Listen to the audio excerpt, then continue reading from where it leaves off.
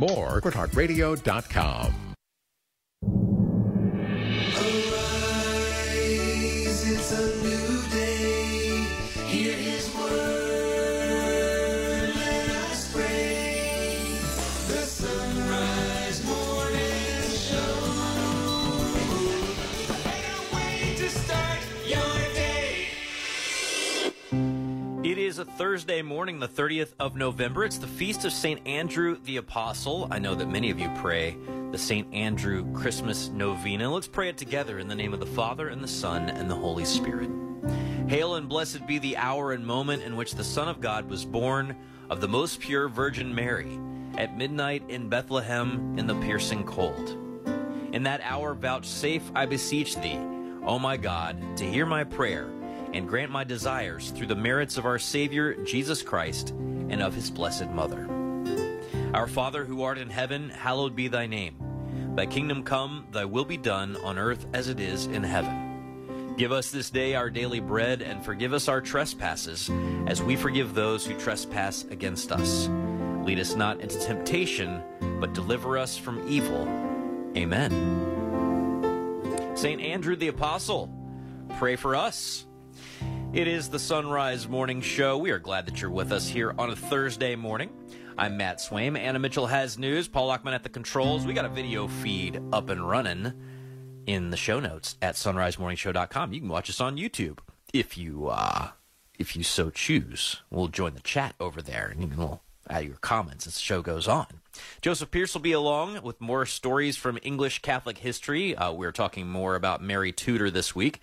Dr. Leonard De Lorenzo's got some thoughts on the questions related to Jesus in the Scriptures today. We're talking about healing on the Sabbath. We'll discuss St. Albert on chastity with Father Robert Nixon, who's recently translated a work from St. Albert the Great. And then pastoral counselor Kevin Prendergast will help us close out this month of November, which is dedicated to the Holy Souls, by discussing some ways to remember our faithful departed, not just in prayer, but so that we kind of claim and own their legacy in our own lives from day to day as well. 2 minutes past the hour, here's Anna Mitchell with news. Good morning. Legendary diplomat Henry Kissinger has died at the age of 100. Kissinger served as national security advisor to the Nixon administration from 1969 to 1975 and was best known for guiding American foreign policy during the Vietnam War.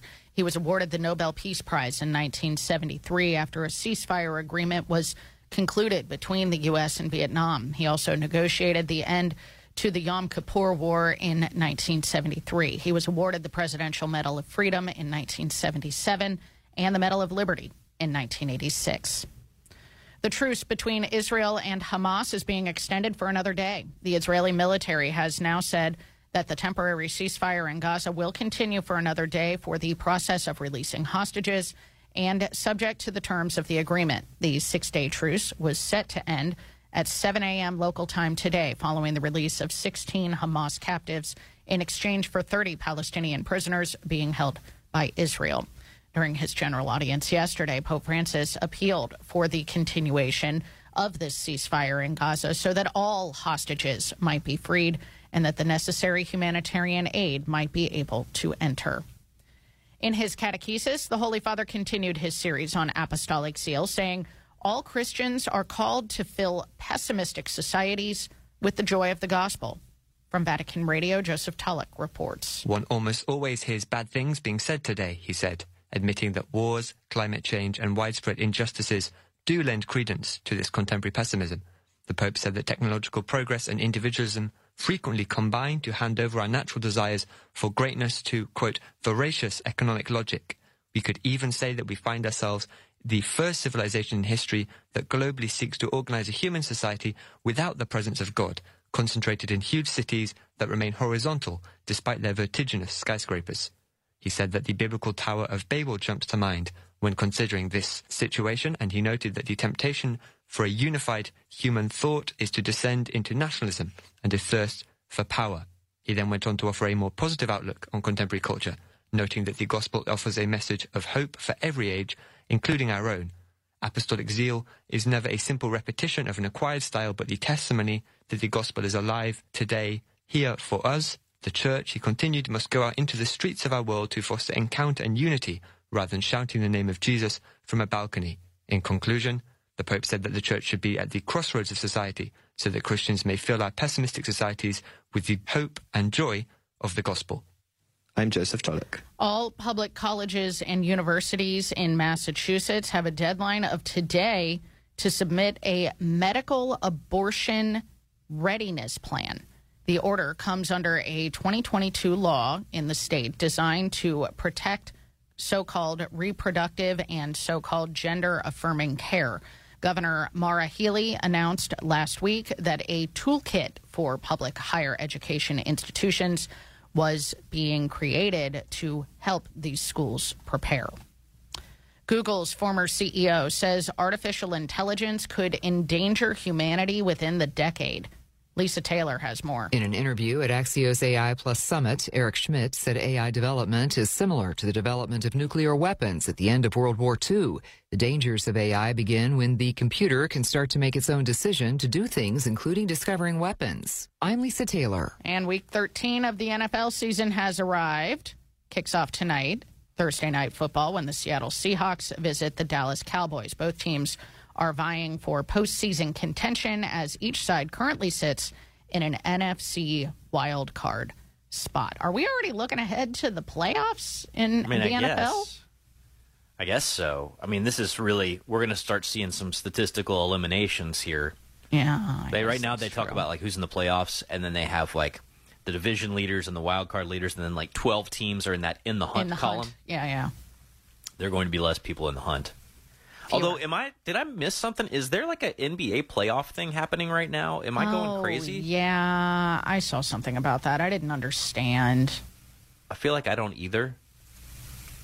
I don't feel like understand they were a whole lot about the NBA. What were they calling it? It was like, Paul just got in my ear. The in-season tournament.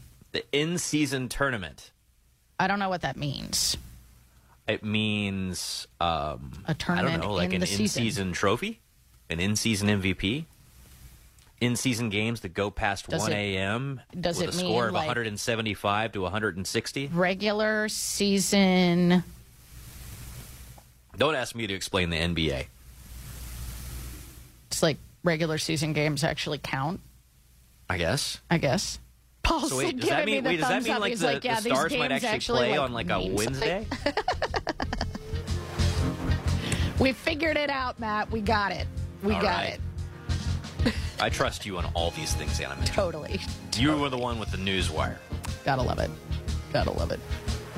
Well, it is Thursday, the 30th of November. Thank you for joining us. It's 8 minutes past the hour. The Sunrise Morning Show continues. I'm Matt Swaim, joined now by Joseph Pierce, visiting Prof of Literature at Ave Maria University. He's also visiting Fellow of Thomas More College of Liberal Arts. The Augustine Institute and St. Austin Review also have his materials. But I say go to jpierce.co and you'll find everything that you're looking for. Joseph, good morning. Good morning, Matt. So we were talking about Mary Tudor last time around. I kind of wanted to save this next part of her story for its own segment. How did things start going bad for the Catholic Queen and eventually slide it all back to the other side? Well, what began to go wrong, basically, from the perspective of retrospect, should we say, looking back on it, was the fact that the England was descending towards anarchy, that the Protestants were a minority in the country, that the estimates were not more than about 12% of the population, but they had much more power than that suggests, because their power centres were amongst the aristocracy who had taken the church land under Henry VIII, and in the southeast of England, particularly London, so they had more power than their numbers would suggest. And basically, England was descending into a state of anarchy and near civil war. So, urged by her Privy Council, which is basically like her Parliament, the Queen began a campaign against heretics, which included the burning of 300 heretics. So that's where her reputation as Bloody Mary comes from, is the fact that she succumbed to this practice, which none of us can endorse. What I always say is that our Lord came to be crucified for our sins, not to crucify us for them. And I think that's the sort of model we should be pursuing in tackling error and heresy, not to persecute our enemies, but to suffer. But of course, we do have to keep order if we're government. So I think she was justified. She could have been justified in imprisoning those who were trying to bring disorder or exiling. But really, burning people at the stake is barbaric. It really is, and all it does, as we know in every conflict that has sprung up since the age of social media, all you got to do is take one picture or video of the other side doing something bad, and then you can justify anything that you do in response. It does. I mean, it's a cycle. It's very much a cycle. But what you also see is that whoever's got the most power gets to often control what the story is. And there's this story also of, England may have had this sort of interesting imbalance of Catholics to Protestants, but England is not very far from the continent where the whole thing is going insane, and there's Protestantism all over the place. So it wouldn't take long for someone to go somewhere else to rally some sort of support and put together a plot to figure how to get this in the other direction. Yeah, and I think that's the price you have to pay. Basically, you have to win through love and reason. So you have to act charitably. You have to follow the example of Jesus Christ. You have to act charitably and then use the power of sound philosophy and theology to win the arguments that are being held there during the Reformation. So yes, you send people into exile. They then form a faction that causes people in Europe to whip up hatred against England, and they start importing propaganda. Well, that's something you have to live with, right? Not least because, as you quite rightly say, Matt, apart from the fact it's wrong anyway to burn people at the stake, and we can't use evil means to a good end, it doesn't actually succeed. It's even in a Machiavellian sense. It doesn't achieve its goal because, as you quite rightly say, it makes martyrs of people. And the John Fox's Book of Martyrs, which writes about these Protestant martyrs during the reign of Mary Tudor, was a great tool for propaganda for the Protestant side for centuries afterwards. Well, from centuries afterwards, all the way up to when I was working at the Family Christian store in Lexington, Kentucky in the late 90s through the early 2000s, the only history we had on our evangelical Protestant bookstore shelves in regard to martyrdom was Fox's Book of Martyrs. We didn't have stories of the Ugandan martyrs, right? We didn't have stories of the martyrs of Vietnam, right? The martyrs of Korea, all these extraordinary Catholic heroes throughout the generations and throughout the world. We had one volume. We had Fox's Book of Martyrs, and it was the whole perspective, right? And if you only read Fox's Book of Martyrs, I don't know how many of our listeners are familiar, what you get is, the apostles, Polycarp, 1, 2, skip a few, Mary Tudor is killing everybody. I mean, that's kind of what you get. Yeah, and again, Balance, you mentioned, of course, Ugandan martyrs and martyrs from other parts of the world, but we need to remember the English martyrs, St. John Fisher, Sir Thomas More, 40 canonized English martyrs, mostly during the reign of Elizabeth I, Mary Tudor's successor. So Elizabeth I gets sort of carte blanche because of the history written by the victors. And she's not known as Bloody Bess, which she should be, but Mary is known as Bloody Mary. This is obviously bias. There are many, many Catholic martyrs for over 150 years. The Protestants had to endure just a few short years under the reign of Mary Tudor. The English Catholics had to endure 150 years of not just persecution but execution. Well, it's not just an issue on the international stage. Or when it comes to a civil war, even in just regular relationships, if you spend time pointing out which things that the other person did worse, over and over again, you're not going to keep any kind of relationship. And so we know that that's not the world's greatest way to come to reconciliation and to figure out how to move ahead. But it turns out that when Mary's reign ends, we get into that terrible territory that we're going to discuss soon. But how does Mary's reign end? Well, she dies tragically young, and to be fair to her, although following the advice of her Privy Council, of her advisors, she took that step of executing Protestant heretics. although that obviously is something we don't want to endorse, absolutely, she did live a very pious life. Her faith was at the center of her life. And, she basically was a good woman, a good queen, which, apart from this act, which, again, we can keep saying we're not endorsing, but, that she tried to practice what she preached. She tried to give back the church property, which we discussed last week. She put her faith in Jesus Christ above her worldly power, none of which could be said of either her father, Henry VIII, or her younger sister, half-sister, Elizabeth I. So, yes, she has a tarnished reputation, and quite rightly so. But is she as black or as bloody as history would make her? No, seeing things in the full context of what's happening at the time, she's at least no worse than her father and her half-sister, and I would actually say considerably less worse. Well, thank you so much, Joseph Pierce. You can find his book, Faith of Our Fathers, linked at sunrisemorningshow.com. We're back with headlines after this. It's 16 past. Support is for Metashare. Let's see, if something costs less, but people are happier with it, that sounds like something to look into, and that is Metashare. Maybe you've heard switching to Metashare to pay for healthcare can save many families up to $500 a month, and that is huge. But it's also true that people are way more satisfied after making the switch, too. The member satisfaction rate for Metashare is double that of the typical health insurance plan. Double. Metashare works, too. It's been around for 30 years. Members have shared more than $5 billion of each other's bills. People love having telehealth and a huge nationwide PPO network. So, yeah, really, you can save a ton and like it better. Imagine being happy with how you're taking care of your health care. So if you're self-employed or part of the gig economy, or you just want a plan you're happy with, you can call right now. You'll get a price within 2 minutes. So see what you can save. This is a very, very smart use of 2 minutes. Here's the number you need. Call 844-55-BIBLE. That's 844-55-BIBLE. 844-55-BIBLE. Business owners are starting to think outside the box to find new customers. You can reach millions of engaged Catholic listeners by underwriting the Sunrise Morning Show. Each weekday morning, listeners across the U.S. and around the globe can hear your message for your business, ministry, or nonprofit on the Sunrise Morning Show. To find out how it works, email me, Leah at sacredheartradio.com. That's Leah at sacredheartradio.com. The most original and exclusive Catholic content is on EWTN Radio. Hosting Women Made New has helped me deepen my own faith, and I look forward to every weekend having those in-depth discussions with my guests. It's been such a blessing being a part of the EWTN family and carry on the mission that Mother Angelica started.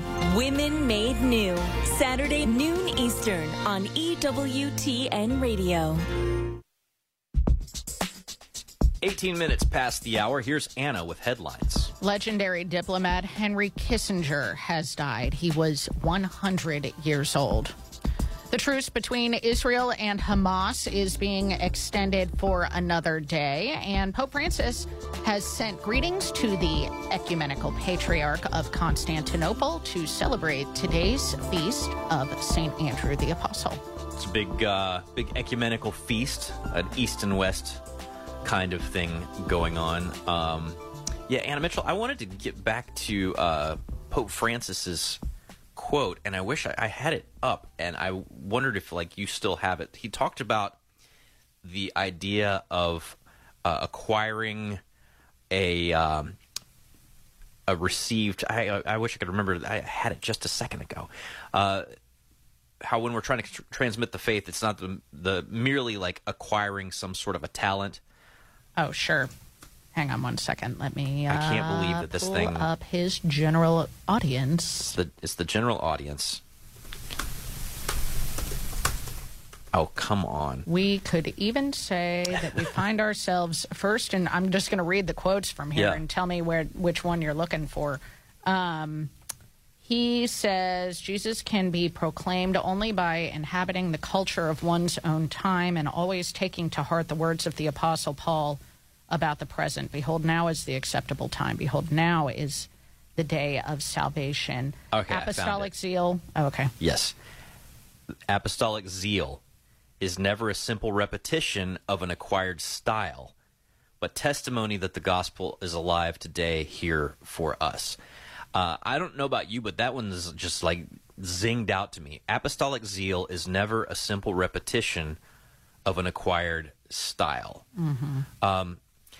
This is so fascinating to me because, having an experience of various people in formation to be pastors and experiencing lots of, revival stuff and seeing the explosion of TV preachers and podcasters and everything, it can be so easy to lean on a delivery style. Yeah. Right? To lean on personality and have that be sort of a substitute for apostolic zeal. And people can be very compelling. Yeah. Very compelling. Well, think warriors. of how many movements die out when the leader dies, whoever that is. Well, the line right before this is, I went back and read this, the line right before this is wow. It says, a truth does not become more credible because one raises one's voice in speaking it, but because it is witnessed with one's life. It reminds me of Paul VI, who said, X, formerly known as Twitter? Go ahead. Yeah. Like Paul VI, we listen to teachers if they're witnesses. It's 21 past. Family, no matter what you've heard to disturb your peace, you know that God's voice is always within earshot because there's Sacred Heart Catholic Radio. And this Wednesday, you have the power to guarantee that there's one voice in the media that speaks the truth. When together, we raise $60,000 during our Advent Pledge Drive to multiply the good news over 7 media platforms throughout 2024. So to ensure that pro-life radio is alive, we look forward to hearing from you this Wednesday. Or to pledge now, visit sacredheartradio.com. Support for Sacred Heart Radio is from JC Health Insurance agent George Justin. If you're turning 65, retiring, or simply have Medicare questions, George has answers. George is your pro-family, pro-life guide to Medicare, helping to simplify your transition by guiding you through the options to find a plan that meets your unique needs, all at no cost to you. Find out more from George Justin at JC Health Insurance, 859-414-6591. That's 859-414-6591. Support for Sacred Heart Radio is from Trinity Church Supply, providing church supplies and religious gifts worldwide. From Catholic greeting cards, books, and willow tree to sterling silver medals, rosaries, sacramental gifts, and statues. Trinity Church Supply, 5479 North Bend Road. The Catholic Church teaches the importance of a respectful Christian burial for the body, which was a temple of the Holy Spirit here on earth.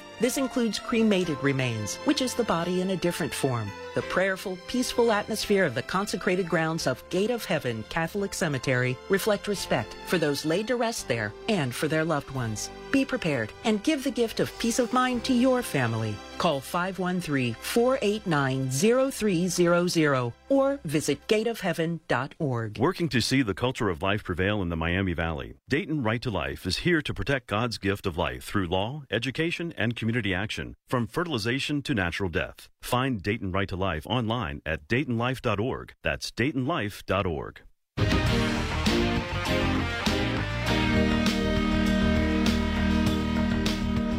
With us now on the Sunrise Morning Show is Dr. Leonard De Lorenzo with the McGrath Institute for Church Life at Notre Dame. He's host of the Church Life Today podcast and author of the book we've been going through together, A God Who Questions, from our Sunday Visitor. Good morning, Dr. De Lorenzo.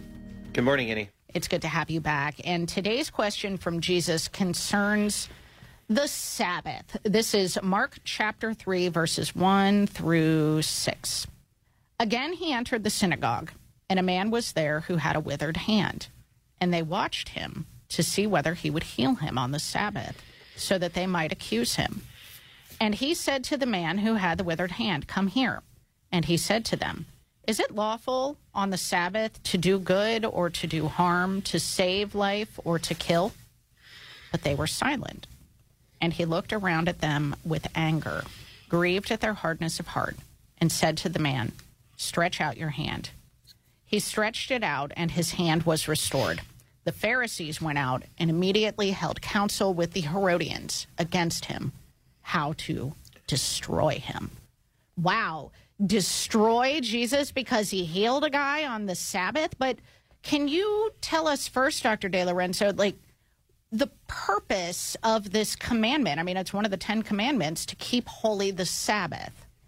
Ultimately, I suppose we could say the purpose of the commandment is for Israel, and then following them, all of us, to remember the Lord's deeds of liberation and mercy upon us. For Israel, it is the reminder of the Lord's deed of liberation in Exodus, where they observe and recall the way in which God led them out of slavery into freedom. It instituted when God gives them the manna in the desert. Of course, it's reflected back in the first creation account when the Lord in 6 days creates and orders the entire cosmos, and then on the seventh day observes a day of rest. But there is no work that follows that day of rest. It is the culmination of all those days of work. And so for Israel, in their 6 days of work and their seventh day of rest, that seventh day of rest, in other words, is what it's all for. It's all for worship. It's all for the remembrance of God's deeds.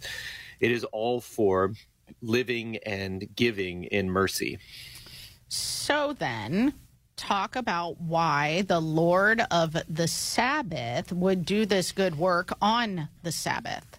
And that's in some ways what the Pharisees are seeing. I think there's a way in which when we encounter this passage, we are brought into a Pharisaical vision. We come to see this as a test, which is to say, here is a sort of scenario, and what this is really about is to see if this man, Jesus, will break the Mosaic law.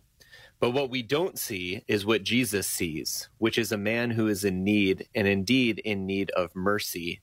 And so when the Pharisees look upon this scenario, they don't see a man. They don't see a suffering man. What they see is a test of their own religious observance. It's a way of seeing their own righteousness. And so they're waiting to see if Jesus will act as a physician, if he will do something on this Sabbath, and therefore, in their vision, break this prohibition against work, which ought to be and ought to lead to worship. But of course, Jesus turns this all on his head because he sees what's really at stake. Yeah, absolutely. So how does this then open up to us as Christians the true meaning and purpose of the Lord's Day for us? What Jesus sees here is a man who is in need of mercy. And in fact, the way of seeing this, I think, through Jesus' eyes and not the Pharisees' eyes, is that worship of the Lord is intended for all. And this man who brings forth his own suffering is indeed sort of engaging in an act of worship. The one before him is the Lord with the power to heal him, and he offers his suffering. He makes it known to him. This is something that we ourselves today can and should do in our worship. Bring our needs, bring our sufferings to the Lord. That's a way of honoring and worshiping the Lord. But what Jesus does here is also an act of worship, we could say. He has mercy on the one who is suffering. He does something to alleviate and heal that suffering. Now, we ourselves, when we encounter those who might be crippled, who might have the withered hands around us, we may not have the power to take away their ailment directly, but we do have the power to alleviate their suffering in some way, to join them in their condition and to be one with them. That is to say, to exercise mercy. And so from both sides, what the man does in presenting his suffering and what Jesus does in alleviating the suffering are two sides of a single act of worship. Worship really is about communion, being one together with the Lord and with one another. So what we see here, I think, is the beginning, sort of the carving out of a Eucharistic worship, to receive from the Lord and to give back to the Lord. And by giving back to the Lord, we give to one another the mercy that is needed. So you mean to tell me that when Father says, go forth, the Mass is ended, he doesn't mean go forth to sit on the couch and watch the football game by yourself? Well, I mean, sometimes I take it that way, but no, I think really it's not supposed to be that. That's true, that we are to respond to the gift we receive by giving in kind. Of course, we can't generate the charity that the Lord generates, which comes from nothing, which comes only from his will. What we do is we respond to the Lord's charity. And I imagine this man who once presented his suffering to the Lord is now free to worship even more fully because he can offer his gratitude as well. And perhaps his vision will be liberated from the bind of the Pharisees who only see a test. This man will now see the opportunities perhaps to be about the alleviation of other suffering in response to the deed that the Lord did for him. That is an act of worship, and that truly is what time is for, what the Sabbath preserves and points to. Well, thank you so much, Dr. Leonard De Lorenzo. You can find his book, A God Who Questions, linked at sonrisemorningshow.com. Click on the show notes for today. 5:30 now on the Sunrise Morning Show. It's time for news. Legendary diplomat Henry Kissinger has died. He was 100 years old. Kissinger served as national security advisor to the Nixon administration from 1969 to 1975 and was best known for guiding American foreign policy during the Vietnam War. He was awarded the Nobel Peace Prize in 1973. The truce between Israel and Hamas is being extended for another day. The Israeli military has now said the temporary ceasefire in Gaza will continue for another day for the, quote, process of releasing hostages and subject to the terms of the agreement, end quote.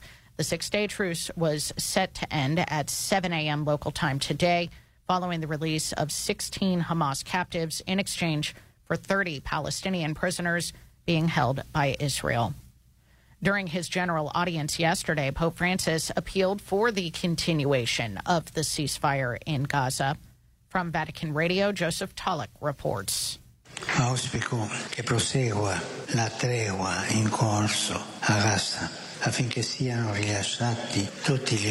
hope that the truce underway in Gaza might continue so that all the hostages might be freed and the necessary humanitarian aid might be able to enter. May we please continue to pray for the serious situation in Israel and Palestine, the Pope said. Pace, per favore, pace. Peace, please, peace, he said, calling for the temporary ceasefire to be extended. The Pope noted that he had recently spoken by phone with Gaza's Catholic parish of the Holy Family. They don't have water, they don't have bread. Ordinary people are suffering. The people are suffering, he said. It's not those who make the war who are suffering. Let us now, the Pope added, ask for peace. And let us not forget, while asking for peace, the dear Ukrainian people, who are suffering a lot and still fighting a war. War is always a defeat, the Pope said. Everyone loses. Fratelli e sorelle, la guerra sempre è una sconfitta. Tutti perdono.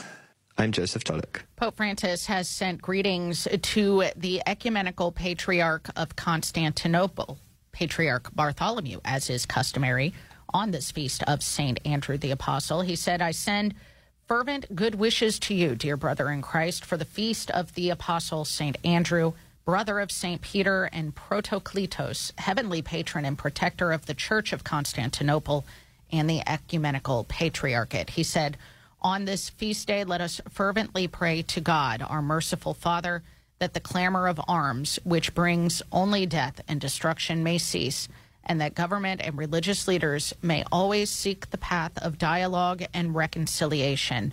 And may the holy apostles Peter and Andrew intercede for all peoples and obtain for them the gifts of fraternal communion and peace, end quote. Suicide deaths are at a record high. According to CDC data, more people died by suicide in 2022 than any other year on record since at least 1941. While the newest data shows improvement in rates among children and teens, rates for all other age groups went up. Nearly 50,000 lives total were lost due to suicide in 2022. Men were about 4 times more likely than women to die by intentional self-harm, with the highest rates among senior men. But women's suicide rates increased twice as much in 2022, with especially severe increases in white women and women in their late 20s and early 30s. JP Morgan Chase is warning that inflation could rise more and a recession is still possible. Lisa Taylor has the story. CEO Jamie Dimon said at the New York Times Deal Book Summit in New York that interest rates could continue to go up. He noted the governments across the world needing more money for their militaries and to address energy crises could contribute to inflation. Dimon said that while the U.S. labor market has been stable, inflation is hurting people. I'm Lisa Taylor. All public colleges and universities in Massachusetts must submit a medication abortion readiness plan with a deadline set for today. The order is part of a 2022 law protecting abortion and so-called gender-affirming care in Massachusetts. Governor Maura Healey announced last week that a toolkit had been created to help the schools prepare. That's the news. You're listening to the Sunrise Morning Show on EWTN Radio. It's 35 minutes past the hour.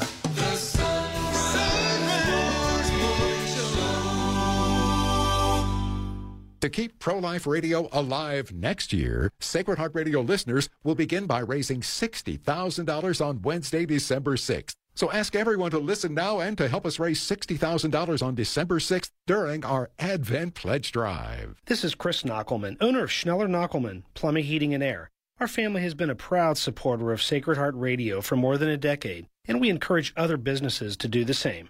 Find us at skpha.com, skpha.com. Offering Catholic retreats based on Ignatian spirituality, the Jesuit Spiritual Center invites you to a weekend of prayer and renewal. As you begin a new year, take time to slow down, refocus, and experience the peace of Christ that surpasses all understanding. Register now at JesuitSpiritualCenter.com, JesuitSpiritualCenter.com. That's JesuitSpiritualCenter.com. JesuitSpiritualCenter.com. It's 24 minutes before the hour on this feast of St. Andrew the Apostle, Thursday, November the 30th. Your forecast is brought to you on Sacred Heart Catholic Radio by Schneller Knockelman Plumbing, Heating, and Air, online at skpha.com. Getting warmer today, but kind of chilly outside right now. Temperatures in the lower 30s as you're heading out the door. For Cincinnati, it'll be partly cloudy today with a high of 56 degrees. Mostly cloudy tonight with rain moving in and an overnight low of 40. Some morning rain likely tomorrow, otherwise overcast with a high of 53 degrees. For the Miami Valley-Dayton area, partly cloudy skies today and a high of 56. Cloudy with some rain after midnight and an overnight low of 41. Rain early tomorrow, then remaining cloudy with some showers possible in the afternoon as well, and a high tomorrow of 50 degrees. This is Sacred Heart Catholic Radio.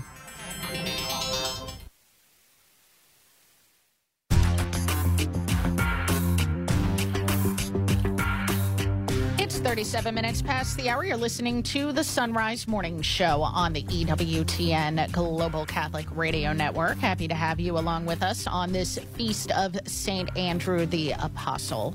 Pray for us. Father Robert Nixon joining us again on the Sunrise Morning Show. He's a Benedictine at New Norcia in Australia, translator of the Tan Resurrection series. We've been going through St. Albert the Great's The Paradise of the Soul. Father, welcome back. Thank you, Annie. It's great to be with you today. It is great to have you. And today we are going to get St. Albert's teaching on the virtue of chastity. And just like Jesus does not let us get away with just the minimum requirements for being chaste, tell us how he describes the virtue of chastity. So he talks about perfect chastity as not only restraining the body from acts of purity, but even to keep the soul free from lustful desires. So it's something which goes deep into the heart, into our thoughts, our orientations, the movements of our soul. So he talks about embracing charity is to embrace a kind of purity of heart. And so then, what are the fruits of chastity, does he say? He talks about one of the fruits as being liberty of soul. And I think this is something which we can easily recognize, in our observances of human nature, that it's often lust which actually entraps people into behavior, into situations, into actions, which really undermine their own unhappiness. And so through the cultivation of chastity, there's this great freedom of the soul being truly master of its own actions, rather than being controlled by the impulses of the flesh. And he encourages us to desire this, not just, we've talked about this in previous chapters, that our desire for chastity should not simply be because, well, I just want to get to heaven someday, and so I got to do this to get to heaven. Yeah. Yeah, but he speaks about it as being an emulation of the life of Jesus Christ himself, and also an emulation of the purity of the Blessed Virgin. And of course, he was primarily writing this book for people in religious life to whom that model of virginity was particularly pertinent. But I think it applies to everyone in some way or the other, that the reason why saints are able to attain this great purity, this freedom of soul, is because they've mastered this chastity. They're not dominated by the lower impulses of their nature. And, of course, with St. Albert being in religious life, was, I'm sure, very familiar with practical ways to foster chastity. So can you talk about that? He gives some wonderful advice. And I think even though it's written in the Middle Ages, it's actually still very true today. He speaks about moderate and sparing consumption of food, and a little later also speaks about moderate consumption of alcohol. So these things, what we put into ourselves, I think really affect our behavior. And in the Middle Ages, they believed that if you ate a lot of red meat, if you ate a lot of rich food and so forth, it would incline you towards lust. And even though we probably think, well, it's not really true, I think there is actually still a degree of truth in it, that overeating, over-drinking certainly lead to a lot of bad human behavior. He also speaks about wearing simple clothing. In other words, dressing modestly. And I think that's so important, that people should respect themselves and dress worthy of their dignity. Never dress in a way which is designed to make them an object of desire, of lustful desire to others. He speaks about avoiding places and situations in which we know there is immodesty, in which we know that lustful desires are likely to be inflamed. And I think this is such a wise piece of advice. If we know that we're in a particular situation, in particular company, in particular actions where our thoughts are likely to get out of our control, then to avoid those situations, to be prudent about the situations in life in which we put ourselves. Yeah, avoid the near occasion of sin. It's so interesting, this to limit eating and drinking. But when you really think about it, and maybe you can expand on this, but if you're able to control yourself in other ways, or to look at it the opposite, if you're willing to indulge, then you're more likely to give yourself a pass in other ways. That's exactly right, because the impulses of the flesh, the more we feed them, the more we gratify them, the more powerful they become. And if a person isn't able to control themselves to say, no to a dessert or no to an extra drink or whatever like that, they're going to be ill-equipped to say no when a more serious temptation comes along. So this deliberate practice of self-denial, and this self-denial isn't a negative thing, but it's putting our mind and our soul in control of our body, which is the way it's really supposed to be.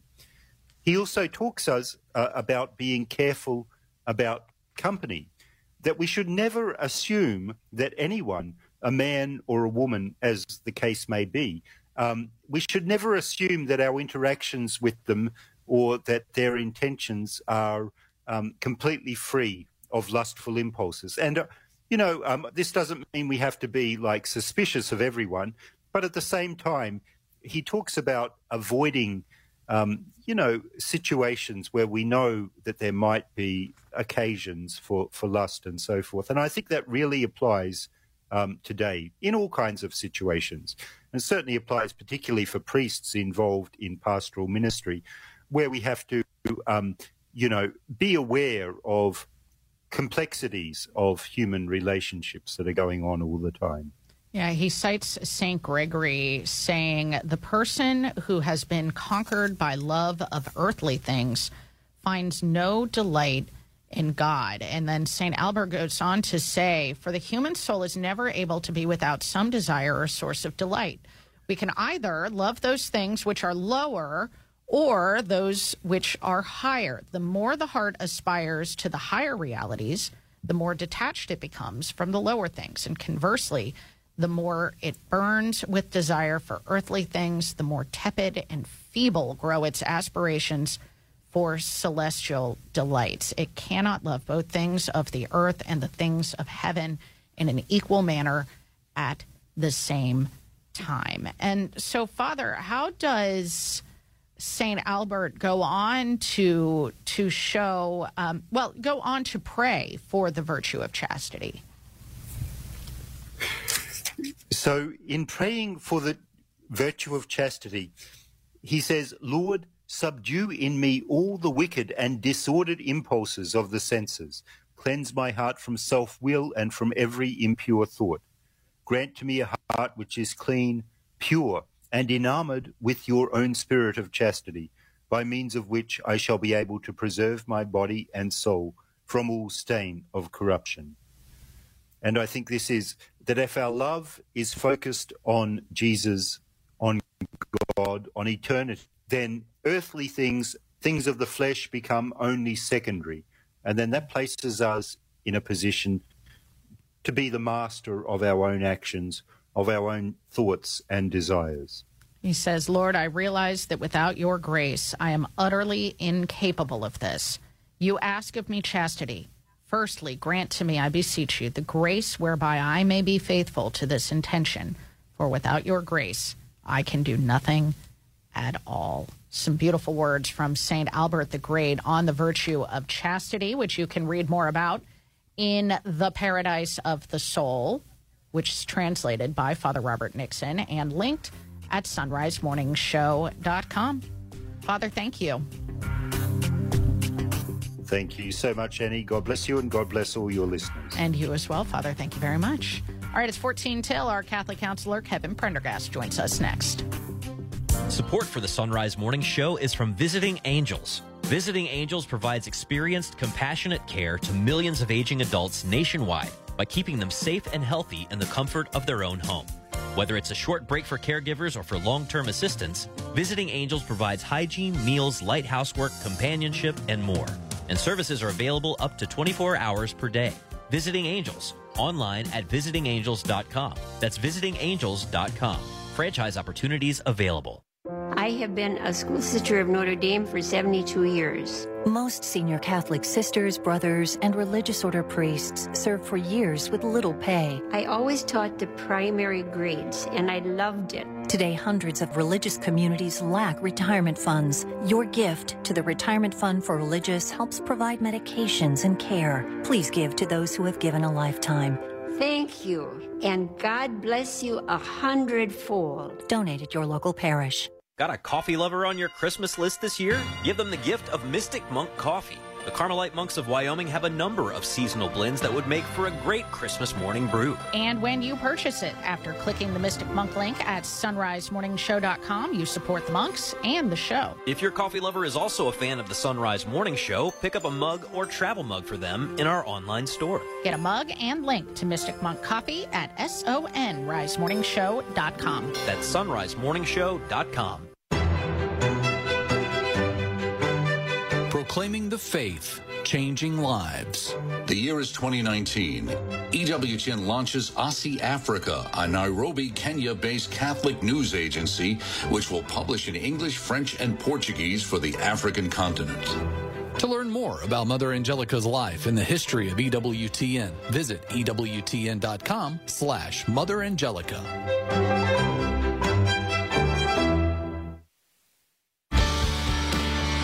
Coming up later this morning on More to Life. We'll be taking your calls and helping you celebrate the life you were meant to live. Tune in to More to Life, 10 a.m. Eastern, 9 Central on EWTN Radio. Now back to the Sunrise Morning Show.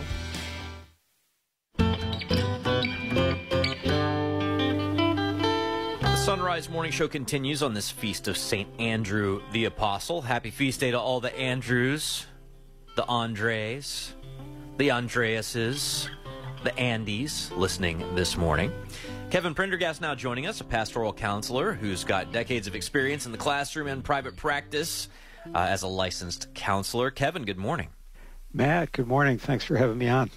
Yeah, as we wind down the month of November and head towards talking less about death in November and more about birth in December, right, with Jesus, I think it's a great opportunity to kind of conclude this series we've been doing by really focusing on how do we maintain that connection with those who have gone on. And there are a bunch of different ways that people do this, but the Catholic Church really has some concrete tools for us, doesn't it?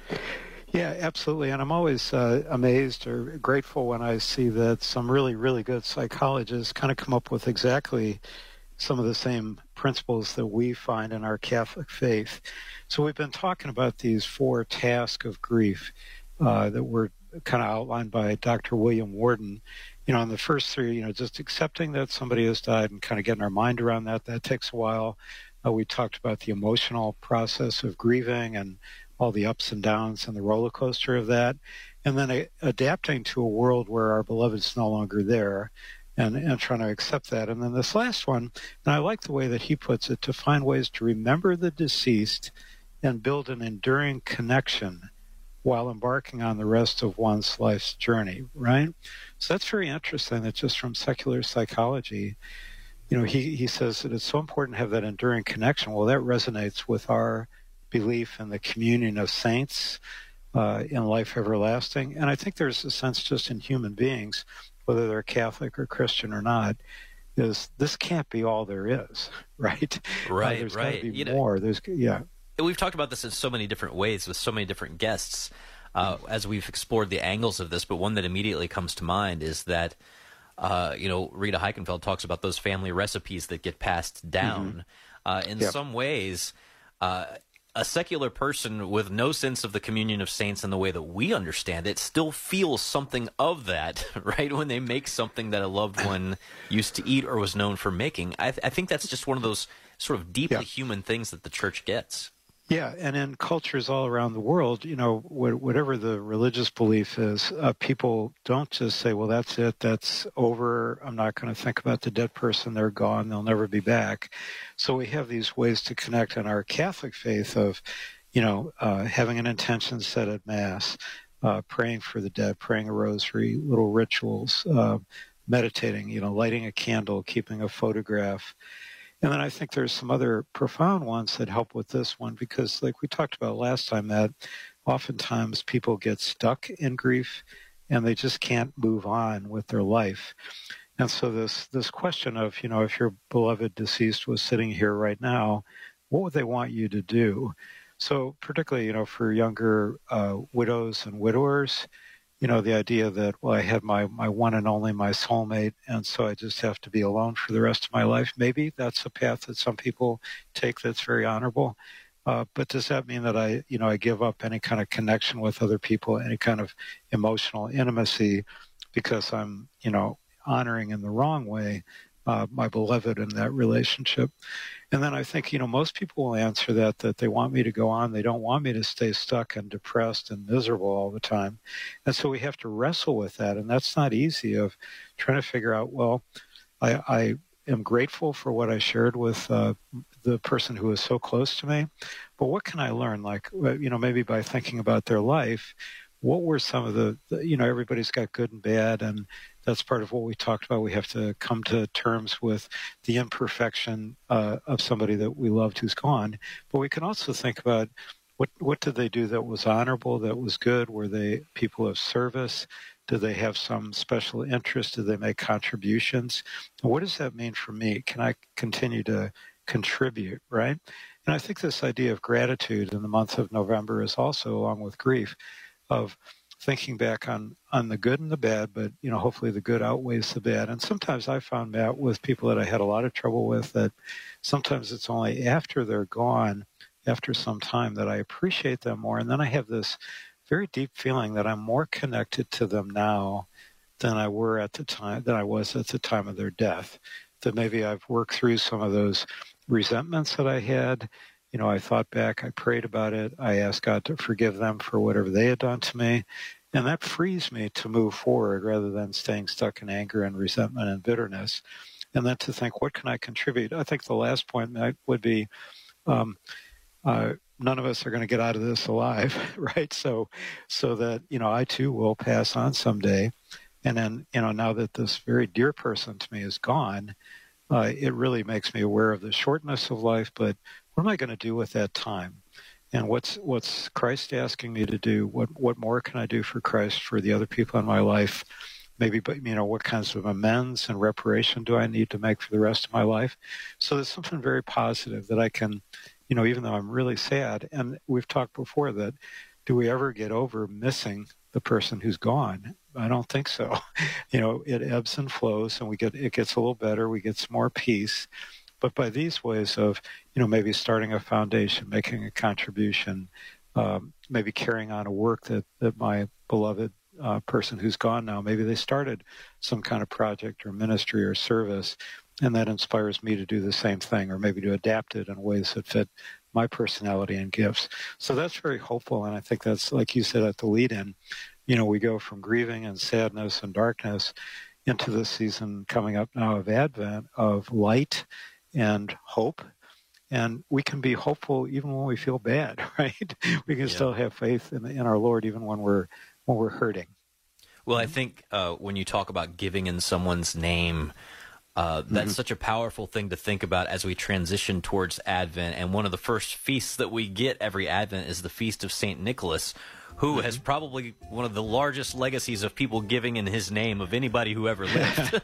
Right. That's right. And think about the impact that's had. Think about how many people are generous to strangers in honor of the witness of St. Nicholas. Like, imagine if we were to, find something that, we could help out with and give in that person's name, something we know that they'd be in favor of, that they know that they would support, or that they'd even support it in their own life. What a powerful way. Right. So we miss them, but they're leaving us inspires us to more generosity and service, which is a good outcome, right? Very good. Very good. Kevin Prendergast, thank you so much. Have a wonderful day. Thanks, Matt. Take care. And, of course, if you want to be generous to Catholic Radio along the way, we would appreciate that as well. SunriseMorningshow.com, EWTN, and your local affiliate. Back with more after the break. It's 3 minutes till. Why do so many businesses choose to underwrite Sacred Heart Radio? It's because our radio signals reach over 600,000 Catholics locally who've told us they want to use the businesses they hear on Sacred Heart Radio. Listeners that are also in the perfect target consumer group according to our latest survey. And this is the ideal time to get your business in front of our listeners with our special Christmas underwriting packages. To find out more, email me, Leah@sacredheartradio.com. That's Leah@sacredheartradio.com. Tim Maley here, General Manager at Shock Tile and Carpet. Shock is a proud supporter of Sacred Heart Radio. Family owned and operated since 1928, Shock hopes this season is filled with many blessings to you and yours.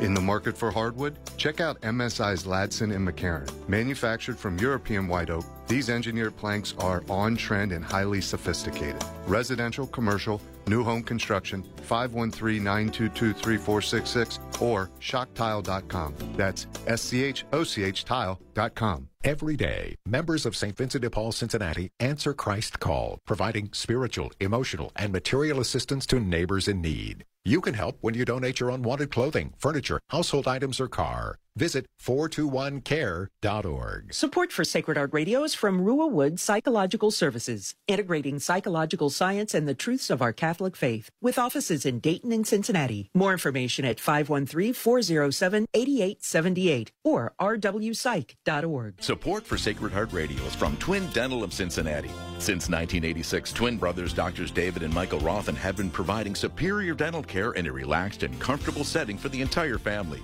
The Twin Dental doctors utilize advanced dentistry techniques from sedation to implants and the latest in cosmetic options to preserve and beautify smiles. Twin Dental, located just off the I-275 exit at Hamilton Avenue. For a complimentary evaluation, 513-825-6111 and online at twindental.com. I'm Bill Torbeck of Tri-State Abrasive and Tool Company, proud to support Sacred Heart Radio.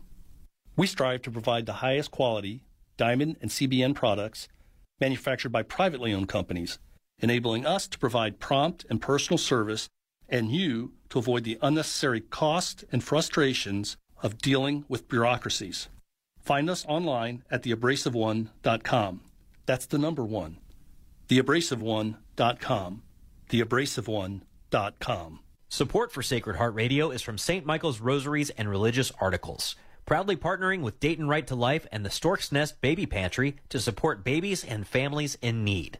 More information online at stmichaelscustomrosaries.com. I'm Deacon Bill Mullaney from Immaculate Heart of Mary Parish. Thank you for listening to Sacred Heart Catholic Radio. 740 WNOP Newport, 910 WPFB Middletown, or get the app, stream, podcast, and more at sacredheartradio.com. Arise, it's a new day. Hear his word, let us pray. The Sunrise Morning Show. Can't wait to start your day. We continue on this Thursday, the 30th of November, the feast of St. Andrew the Apostle, by praying the Christmas Novena, which starts today, in honor of St. Andrew. In the name of the Father, and the Son, and the Holy Spirit. Hail and blessed be the hour and moment in which the Son of God was born of the most pure Virgin Mary, at midnight in Bethlehem in the piercing cold. In that hour vouchsafe, I beseech thee, O my God, to hear my prayer and grant my desires through the merits of our Savior, Jesus Christ, and of his blessed Mother. Our Father, who art in heaven, hallowed be thy name. Thy kingdom come, thy will be done, on earth as it is in heaven. Give us this day our daily bread, and forgive us our trespasses, as we forgive those who trespass against us. And lead us not into temptation, but deliver us from evil. Amen. St. Andrew the Apostle, pray for us. It is the Sunrise Morning Show. We are glad that you are along here on a Thursday morning. I'm Matt Swaim. Anna Mitchell has news. Paul Lockman at the controls. And Travis has got our video feed up and running. You can check it out on YouTube and through the show notes at sunrisemorningshow.com. Up this hour, we'll talk to Dr. John Bergsma, who's been talking about Love Basics for Catholics, his book on the way that love is expressed between God and his people throughout the scriptures. Rita Heikenfeld will have some gifts from the kitchen. Maybe you have some people you want to buy stuff for, but they don't need stuff. Well, Rita's going to have some great ideas for you of things that you can make and give, which I think is more meaningful. I mean, I like it when people make me stuff. Gary Machuda is going to be along as well as we continue through his book, The Gospel Truth, and we'll check in with Marlon De La Torre at the end of the hour. Please do stay with us if you can. Right now it is 2 minutes past. Here's Anna Mitchell with news. It's a service of...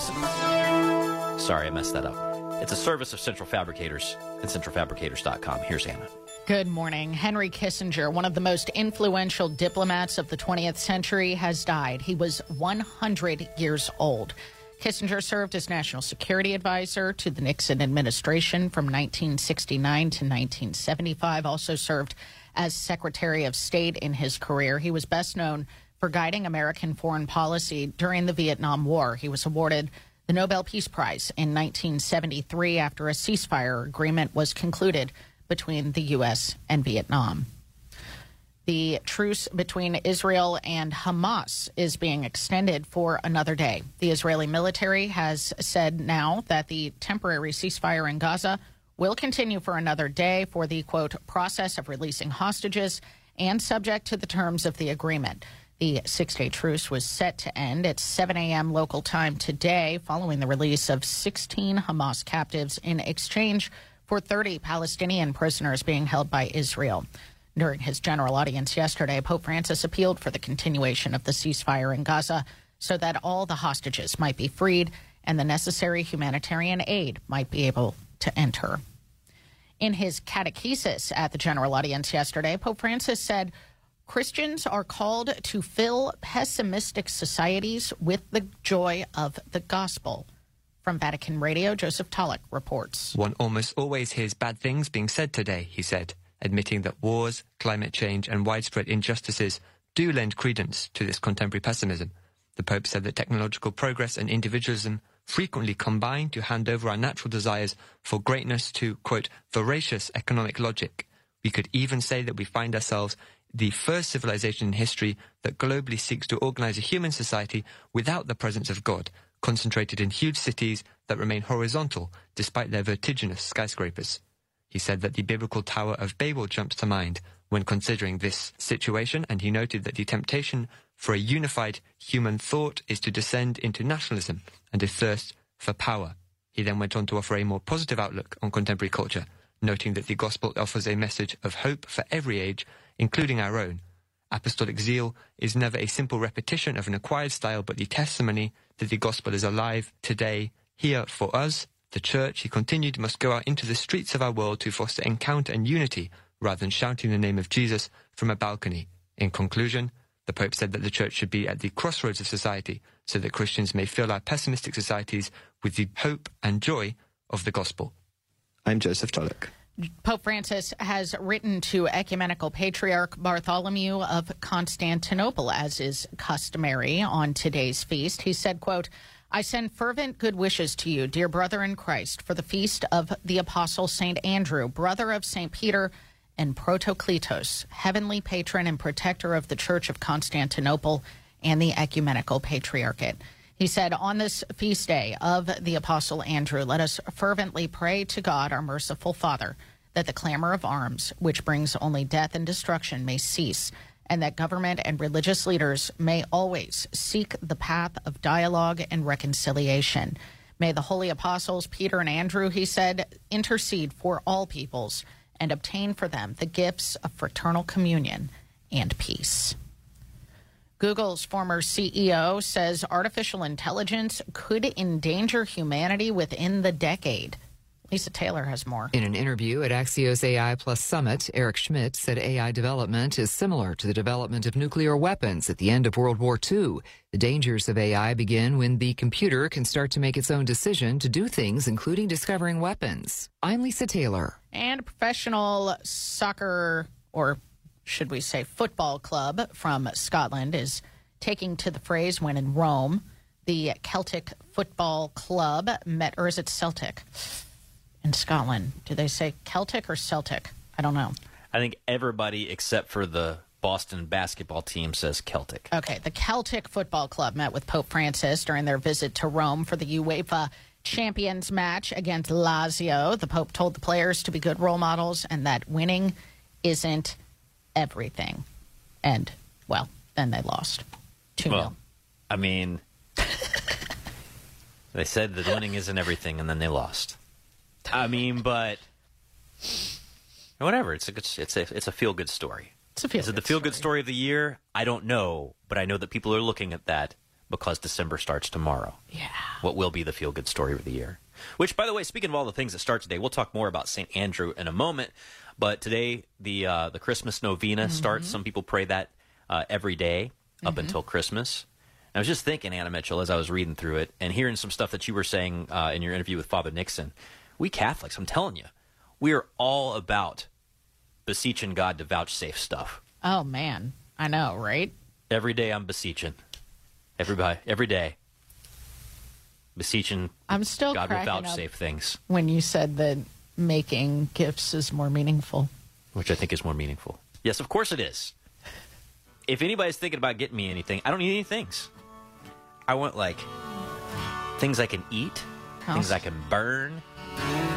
So stuff like you, like, just after you get done talking to Gary Machuda, you're, like, booking it out of town to get here to Cincinnati to be sitting right next to me. Tomorrow morning. We got to figure out how that's going to work. So you're telling me I need to buy, like, a box of Skyline to send back with you for Christmas? Do you want your Christmas gift? I don't know how much room I have in my bag. Early? We'll see. All right, well, I'll think about it. Anyway.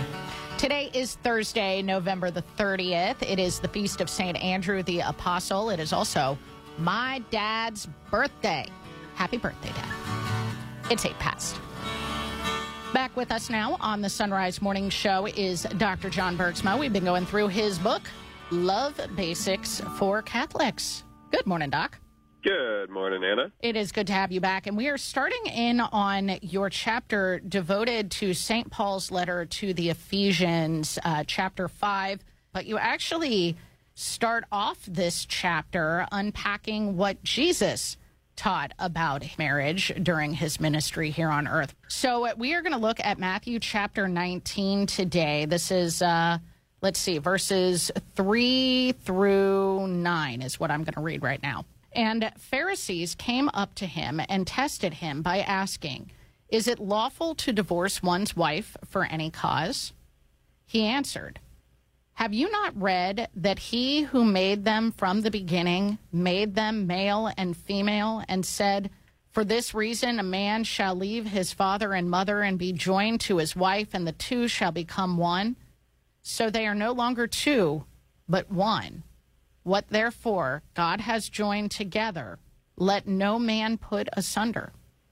They said to him, "Why then did Moses command one to give a certificate of divorce and to put her away?"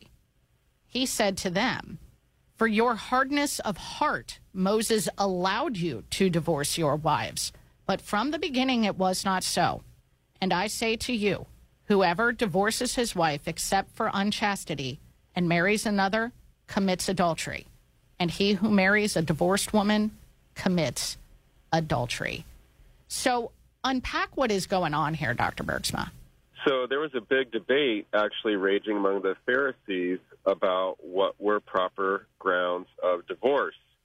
And one side of the debate was very restrictive and said, there's only for the most serious things could one divorce one's wife. And back in those days, it was always on the husband's side. And on the other side of the debate with the Pharisees, there's a very loose situation. I mean, there's some shocking things Anna said in some of the rabbinic literature that, hey, if you just see a prettier girl, or if she burns your supper or whatever, you can divorce. And so there's yeah, exactly. It is kind of shocking and a bit disturbing. But anyway, this whole spectrum of opinion was raging among the Pharisees. And so naturally the Pharisees come to Jesus and ask his opinion. And Jesus is a good teacher of the law. And what our Lord does is he goes back to the very beginning before the fall into sin. And he uses that to establish what God's highest and best intention was for marriage. And he says, if you go all the way back to the beginning, it's one man and one woman. And it says in Scripture, the two shall become one. That's what we call a passive voice, where you don't directly express the subject who is doing the joining. Well, Jews often use that passive voice construction to avoid mentioning the name of God, which was sacred, and out of reverence. They would say, rather than God did something, they would say something was done, reverently implying God. And Jesus interprets Genesis 2 here as implying it's God who does the joining, and therefore we should not break it. So this is Jesus, the perfect rabbi, giving a beautiful exposition of the law of Moses and explaining that, properly read, the law of Moses teaches lifelong, indissoluble matrimony. Well, this goes back to, you mentioned in your book, Deuteronomy chapter 24 is what they are referring to, the Pharisees, when they bring this question to Jesus. And I think the use of verbiage here is interesting. So the Pharisees ask, why does Moses command a man divorce his wife? And Jesus says that Moses allowed it because of the hardness of their hearts. I imagine that the choice of words here is important. It is. If you go back to the passage in question, Deuteronomy 24, 1 through 4, you find that Moses never commands anyone to divorce his wife. Actually, that law is a long, complicated situation where Moses says, if a woman divorces her husband, remarries another guy, and then goes back, so you can't remarry her first husband. It's very complicated, and that would get us way into a rabbit trail to discuss what's actually going on there. But the point of it is Moses tacitly acknowledges that this occurs, but he never commands anyone to do it. And so the Pharisees are kind of overreading even what Moses says. Our Lord acknowledges, yes, Moses allowed this, but he allowed it with reticence because of hardness of heart. Sometimes a lawgiver will allow something that really is not the best, but he'll allow it because he doesn't want a rebellion on his hands. And that's what was going on in the case of Moses. And so you started off this conversation talking about how the Catholic Church gets marriage right, and it's in the interpretation of this passage particularly, I think. Absolutely. So the issue here, especially, Anna, is in Matthew's version of this encounter, we often read in many translations, whoever divorces his wife except for unchastity. I think that's in the version that you read. Mm-hmm.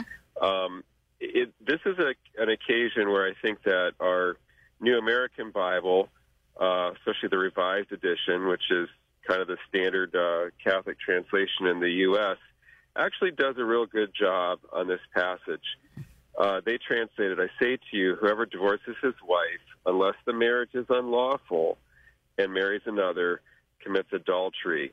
And I think that's actually the right way to interpret the words of Matthew 19:9 in Jewish culture, because there was, for example, Anna, in the time of Jesus, a very highly prominent unlawful marriage, and that was between one of the Herods and his niece. This was the marriage that got John the Baptist beheaded for speaking against it. That was an unlawful marriage, and so that's why this little clause is put in. Jesus wants to make clear, I'm not saying that, Herod shouldn't separate from his niece because that is a unlawful marriage. But, provided it's lawful, it is indissoluble.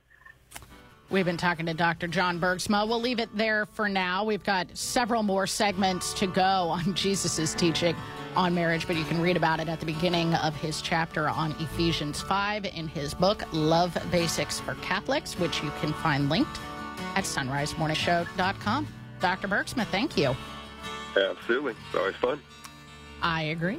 All right. Coming up on 17 past now on the Sunrise Morning Show. We got headlines coming up next. Support for the Sunrise Morning Show is from Visiting Angels. Visiting Angels provides experienced, compassionate care to millions of aging adults nationwide by keeping them safe and healthy in the comfort of their own home. Whether it's a short break for caregivers or for long-term assistance, Visiting Angels provides hygiene, meals, light housework, companionship, and more. And services are available up to 24 hours per day. Visiting Angels, online at visitingangels.com. That's visitingangels.com. Franchise opportunities available. Are you looking for peace? Longing for joy?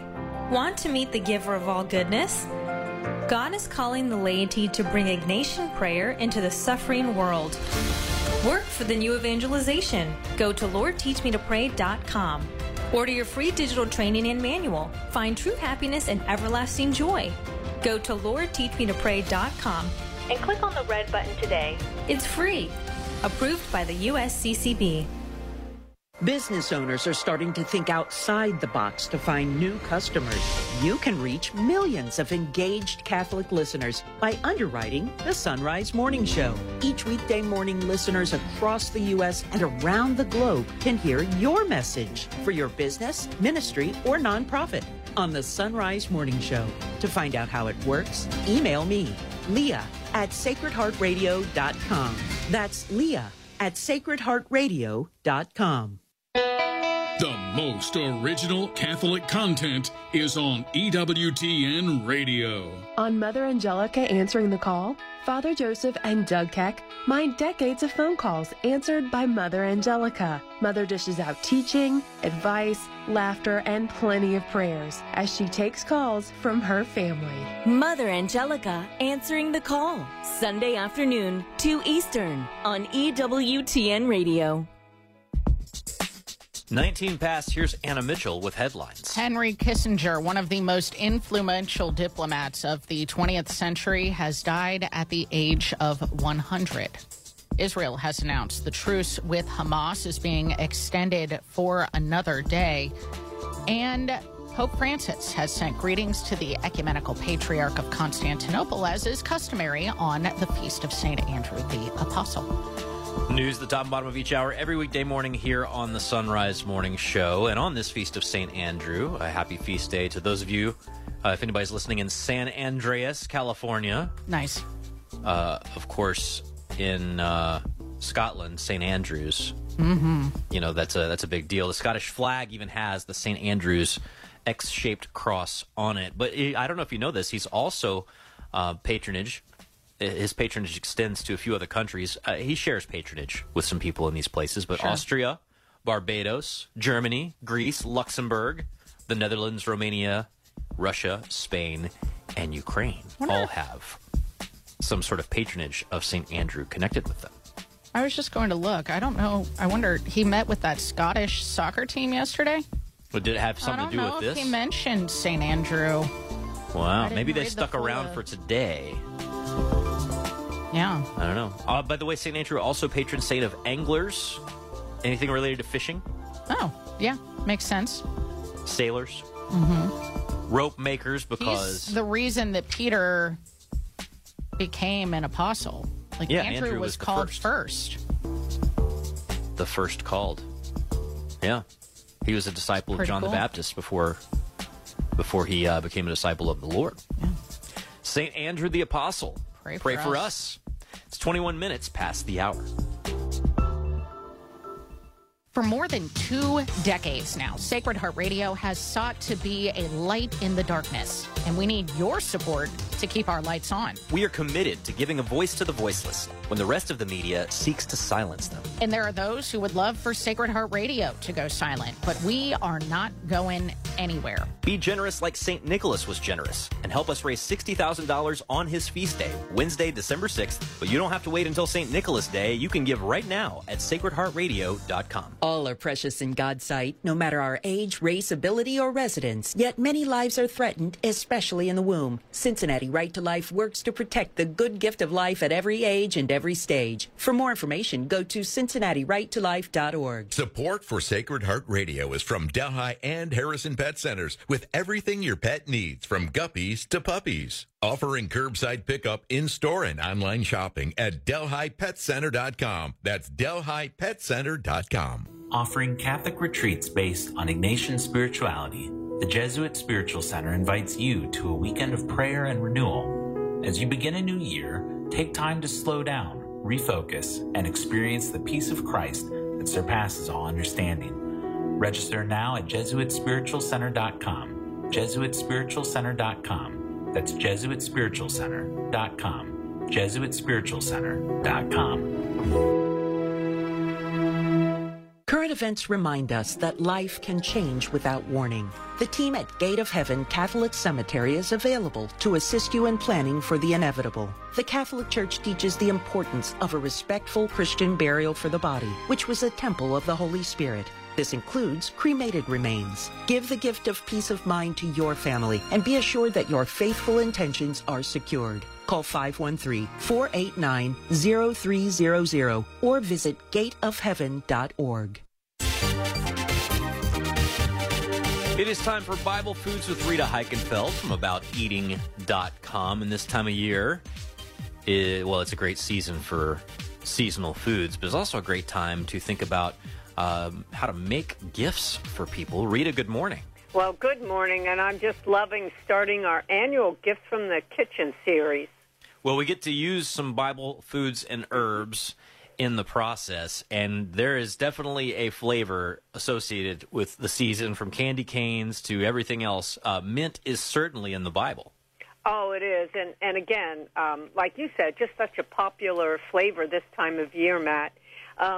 We have a very familiar passage in Luke in chapter 11 about him talking about mint being one of the tithing herbs. I think that's so interesting. But here's the deal. The Hebrews, Greeks, and Romans chewed mint leaves for digestion. So it's not only a great flavoring, it's good for your digestion and headaches, and it's a great medicinal herb as well. Well, why don't you talk about the differences between spearmint and peppermint then? Well, I think, to me, now I want your opinion on this. I think spearmint has a sweeter taste and aroma. I think you could substitute it in salads and even some candies. Now, peppermint's essential oil, Matt, is real strong. I mean, you'll notice it right away. And they can both be used in teas, but if you go to the store and look for a mint tea, it's probably going to be peppermint. I think that's the most popular. Do you have a favorite? I mean, I like spearmint. I think it goes really well in tea, but, you know, it's hard to beat a good peppermint bark, as we're going to discuss here in just a little bit. That being said, you mentioned peppermint essential oil. When it comes to mint, and well, actually when it comes to anything, what's the difference between an extract or an oil, if I'm going to be trying to use something in a recipe? Oh, good point. Well, extracts are made with alcohol, and it's like an infusion process.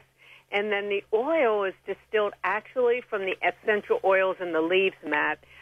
Either one will work in this recipe for the bark, but here's again a tip. Oil is more potent, and if you do use peppermint oil, I always say buy it in the bakery section to make sure it's the pure peppermint oil and not maybe just a fragrance oil. The extract is more available, so you could use either one. If you're going to use extract, you're going to use a little more than the oil. So that is a very important point. I didn't even think until you mentioned it that somebody might be looking for peppermint oil for a recipe and go into the household cleaner section and get like a peppermint flavored, like one of those plug-in things. Yes. That's so true. Or one of those, they have little vials and you put a wooden, like a skewer in it. So yeah, just like be careful. The diffusers and those things. Right, yeah. All that stuff. All right, well, you've got a peppermint bark recipe, and this is a great gift to give. Again, nobody needs more stuff. I mean, few people do, but most people don't need more stuff, and this is a great recipe. I think the most important part of this recipe is how you melt the chocolate, because that is an easy thing to get wrong if you're not familiar with what you're doing. But how does this peppermint bark recipe work? Oh, it's pretty easy. It's a process, but it's pretty easy. And it's got two layers, a bottom layer of dark chocolate and then the top layer of white chocolate and with some crushed hard candy peppermint. But you're right. Melting chocolate, you have to do it carefully and slowly because if you melt chocolate at a high heat, it's going to seize. So I usually just you can have a double boiler if you want to do it on the stove. If you don't have a double boiler, you can use just a bowl over simmering water. Some people like to use the microwave. Regardless, you just want to melt it slowly until you see a few lumps still unmelted, and you pull it off the heat. And this works for both the dark and the white. And as you stir it off the heat, those little pieces that remain will melt, and it'll stay smooth and it won't seize. Also, no water, because if the water, even steam gets in chocolate, it will seize. So basically, you're going to melt some dark chocolate for the bottom layer, and I add a little bit of vegetable oil, and that helps the flow. And you can stir some extract into that, and then just pour that on a foil-lined pan. And you put it in the fridge. Here's another tip, until it's just almost completely set, not real hard. People have trouble with chocolate, the bark separating, and if the first layer is too hard when you put the second layer on, it won't bond. Also use really good quality chocolate, not chocolate with palm oil, because that sometimes causes it to separate. So not getting too technical here. Basically, you melt the bottom layer. When it's almost set, you have the white chocolate melted, again with a little oil, and you pour it on top, and then immediately you're going to sprinkle some candy bits, the hard peppermint candy, and then you just refrigerate that until it's set, about 20 minutes, and it should be pretty hard by then. But say you forgot it and it's in the fridge an hour or so, before you cut it or break it, let it sit at room temperature, and that helps prevent layers from separating. It's really easy, but the most trouble people have is not using good quality chocolate or the layer separating because, it's too cold, etc. So It's simple, it's a process, it's a wonderful gift from the kitchen, especially for somebody who maybe need a lift spiritually. I think because the peppermint aroma is uplifting as well. So, again, I've got it on my site, a whole primer on how to do it. Very easy. It makes a ton. A great gift from the kitchen. It is a great gift from the kitchen, and it's the kind of thing where, again, if somebody's going to give me like a gift card or whatever, or they're going to make me peppermint bark, guess which one I'm going to be more excited about? I'm going to be more excited about the thing that they spent time making, especially because this is the kind of thing, too, you can get your kids involved in very easily to make some of the stuff. You can write a little note, you can figure out a cool bag to put it in, or a tin, and there's all these things that you can do with a gift made out of the kitchen. Rita Heikenfeld, we've got abouteating.com, linked at sunrisemorningshow.com. Have a wonderful day. Oh, I hope you do too, Matt, and I'll talk to you next week with even more fun gifts. Sounds great to me. Again, abouteating.com, linked at sunrisemorningshow.com. 1:30, here's Anna with news. Good morning. Henry Kissinger, one of the most influential diplomats of the 20th century, has died. He passed away yesterday at his home in Connecticut at the age of 100. The former Secretary of State was awarded the Nobel Peace Prize in 1973 after he negotiated a ceasefire agreement between the U.S. and Vietnam. He was also awarded the Presidential Medal of Freedom in 1977 and the Medal of Liberty in 1986. The truce between Israel and Hamas is being extended for another day. The Israeli military has said that the temporary ceasefire in Gaza will now continue for another day for the process of releasing hostages and subject to the terms of the agreement. The 6-day truce was set to end at 7 a.m. local time today, following the release of 16 captives being held by Hamas in exchange for 30 Palestinian prisoners being held by Israel. During his general audience yesterday, Pope Francis appealed for the continuation of the ceasefire in Gaza. From Vatican Radio, Joseph Tulloch reports. Auspico che prosegua la tregua in corso a Gaza affinché siano rilasciati tutti gli ostaggi. I hope that the truce underway in Gaza might continue so that all the hostages might be freed and the necessary humanitarian aid might be able to enter.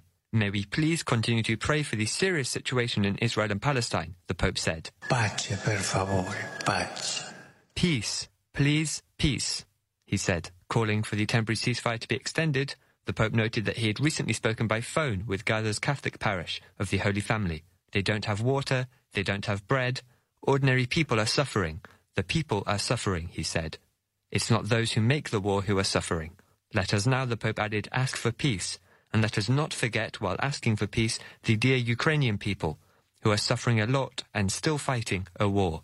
War is always a defeat, the Pope said. Everyone loses. Fratelli e sorelle, la guerra sempre è una sconfitta. Tutti perdono. I'm Joseph Tulloch. The U.S. bishops are calling for international climate policies that promote justice as the UN's annual climate meeting gets underway in Dubai today. Pope Francis had intended to travel to Dubai this weekend to participate in the COP28 meetings, but had to cancel at the request of his doctors as he recovers from flu-like symptoms and lung inflammation. The U.S. bishop said in the statement, quote, no government will be successful in reducing greenhouse gas emissions in the long run if it requires a significant increase of the energy costs of middle and low-income citizens. In other words, they say climate goals must represent both the cry of the earth and the cry of the poor, and include the financial support by developed nations for adaptation, resilience, and recovery of the most vulnerable, end quote. All public colleges and universities in Massachusetts have a deadline today to submit a medication abortion readiness plan. The order is part of a 2022 law protecting abortion and so-called gender-affirming care. Governor Maura Healey announced last week that a toolkit was created to help the schools prepare. J.P. Morgan Chase is warning that inflation could rise more and a recession is still possible. Lisa Taylor has the story. CEO Jamie Dimon said at the New York Times DealBook Summit in New York that interest rates could continue to go up. He noted the governments across the world needing more money for their militaries and to address energy crises could contribute to inflation. Dimon said that while the U.S. labor market has been stable, inflation is hurting people. I'm Lisa Taylor. The 2023 Atlantic hurricane season ends today, finishing up what the National Oceanic and Atmospheric Administration is calling an above-normal season. The 20 named storms ranks as the fourth highest since 1950. 7 storms were hurricanes and 3 were Category 3 or higher. According to NOAA, an average season has 14 named storms, 7 hurricanes, and 3 major hurricanes. Hurricane Idalia was the only United States landfalling hurricane, hitting as a Category 3 on August 30th in Florida's Big Bend region. That's the news. You're listening to the Sunrise Morning Show on EWTN Radio. It's 35 past the hour.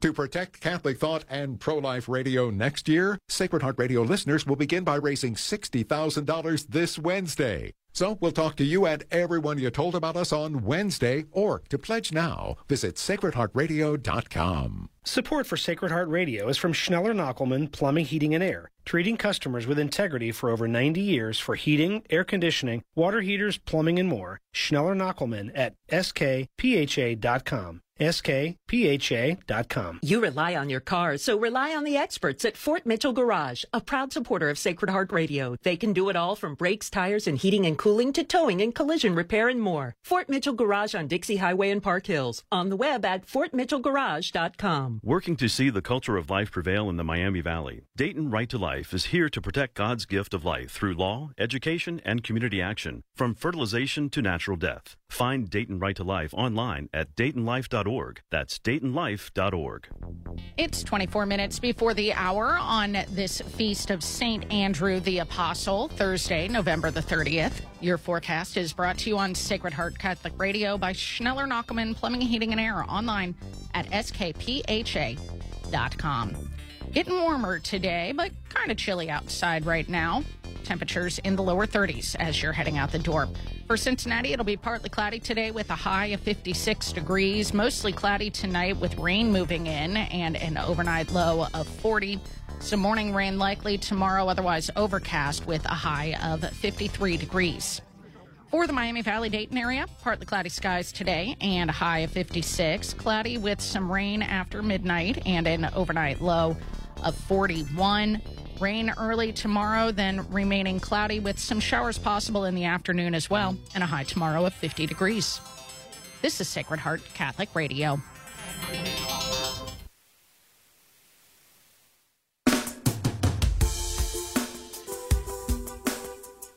The Sunrise Morning Show continues. I'm Matt Swaim, joined now by Gary Machuda. He's the author of a book called The Gospel Truth, and it is a really helpful guide for anybody who's been in conversations with anybody who is attacking your faith and saying, well, none of this can possibly be true because it's so old. Gary Machuda, good morning. Morning, Matt. So we talked about how you verified things from the eyewitnesses, the apostles, right, the gospel writers. And we even talked about how the people who would have learned at the feet of those guys, and even from people like Mary Magdalene, like those first witnesses, they would have had some pretty strong claims for verification. But what happens when you get a generation beyond that group? That's where a lot of people say, well, this is where the record dies out. This is where you can't trust things. What do we have as far as a response to that? Yeah, well, what I do in the book is I do a thought experiment where we put ourselves in the sandals of those maybe one generation later. For example, let's pretend that we're in the Church of St. Ignatius of Antioch, who was bishop twice removed from Peter. There's Peter was bishop there, then Evodius, and St. Ignatius. And I say, let's pretend we're at the liturgy, and he's given a homily, and he's talking on John 6, where Jesus says, you must eat my flesh and drink my blood. And Ignatius says this refers to the Eucharist. Now, how could we verify the meaning of that passage? Because we might have our pocket Bible, which is kind of funny because, of course, you wouldn't have a pocket Bible back then. And but if we you can did read have the one, there ain't no way it's fitting in a pocket. That's right, exactly. Yeah, in fact, you probably get a hernia carrying it around. Very much so. Yes. But, so, I mean, we could say, I don't know if I understand that text the same way. How do I know Ignatius is right and I'm wrong on this point? So, in the thought experiment, there's lots of different ways you could verify whether what he says is true. For example, you could ask the congregation because many, especially the older ones, they were there when Evodius was there. Maybe some were even there when Peter was there. And you could ask them, did they ever preach on this passage? Did they ever say this was Eucharistic? And you should be able to get some verification that way. Of course, you could go to Ignatius himself and ask him, how do you know this is the correct interpretation? And Ignatius could say, look, I'm a disciple of St. John, and he wrote the gospel, and this is how he explained it to me. But even if you're a super skeptic and don't want to accept that, there's still other ways you could do it. You could look at how the liturgy is set up, whether liturgy connects the text to the Eucharist. You could go to other churches that were known to be established by the apostle and ask them, ask the congregations, ask those who were disciples of other apostles as well. And, Matt, what you should find is everybody should be pretty much in agreement one way or another on that passage. And that would be a really strong sign that this all has a common source that would go all the way back to the time of Jesus. It is a fascinating thing to ponder. And, as you're going through some of that, Gary, I was just thinking about in my own life. So here we are we're almost a quarter of the way through the 21st century. Time has flown, it appears. So I'm in my mid-40s. Turns out, though, when I was born in the late 70s, I actually had some living great-grandparents, and they grew up knowing people who had fought in the Civil War. So I could, during my lifetime, me, living in 2023, there was a point where I could talk to people who knew people who were in the Civil War in the 1860s. I don't think people realize how easy it is to be connected like a really long way back just by living. Yeah, absolutely. And especially if you go into ancient culture, in modern culture, we're bombarded with social media, all these people, international connections. That wasn't the case back then.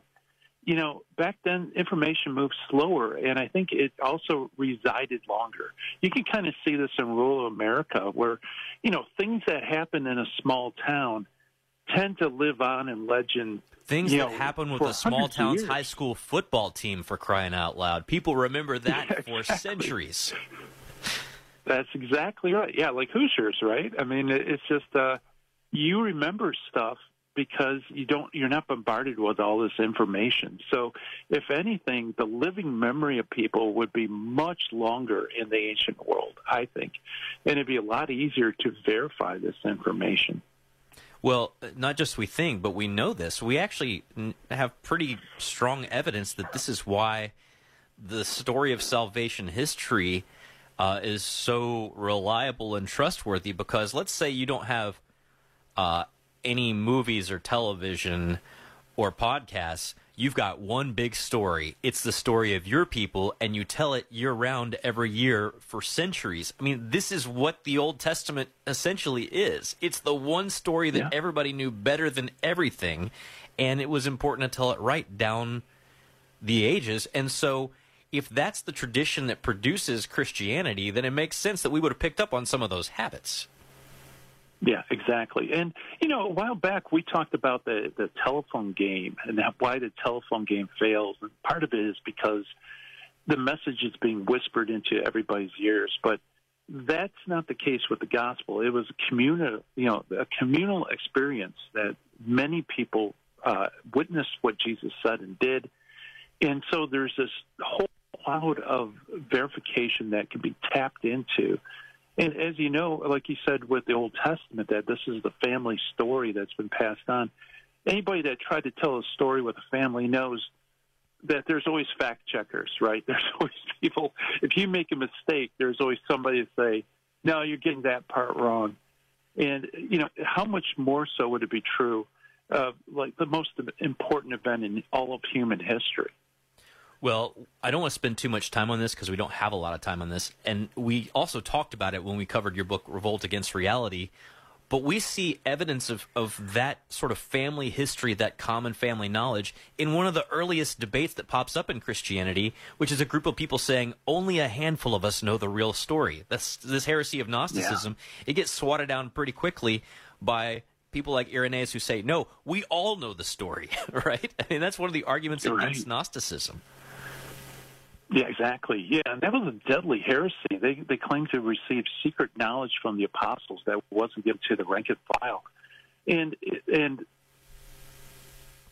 smashed it on the rock of reality.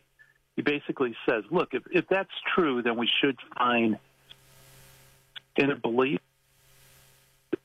Everybody had their own weird beliefs, but we do find unity amongst all the churches, especially those that can be traced to the apostles. I think we're losing you there, Gary, but that's okay, because I actually think we ought to spend a whole segment on Gnosticism next time we talk, because it reveals so many interesting things about the whole question of how any of this gets verified, once you get generations down the line. But we've got you linked, Hands-On Apologetics, at sunrisemorningshow.com. I encourage people to go over and check out your book, The Gospel Truth. Thanks so much, Gary. Have a wonderful day.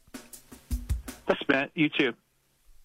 All right. Well, that just is a great tease for the next time we have Gary on. The most important stuff that he said there was the secret knowledge. Just kidding. We're back right after this. It's A Quarter Till. I have been a school sister of Notre Dame for 72 years. Most senior Catholic sisters, brothers, and religious order priests served for years with little pay. I always taught the primary grades, and I loved it. Today, hundreds of religious communities lack retirement funds. Your gift to the Retirement Fund for Religious helps provide medications and care. Please give to those who have given a lifetime. Thank you, and God bless you 100-fold. Donate at your local parish.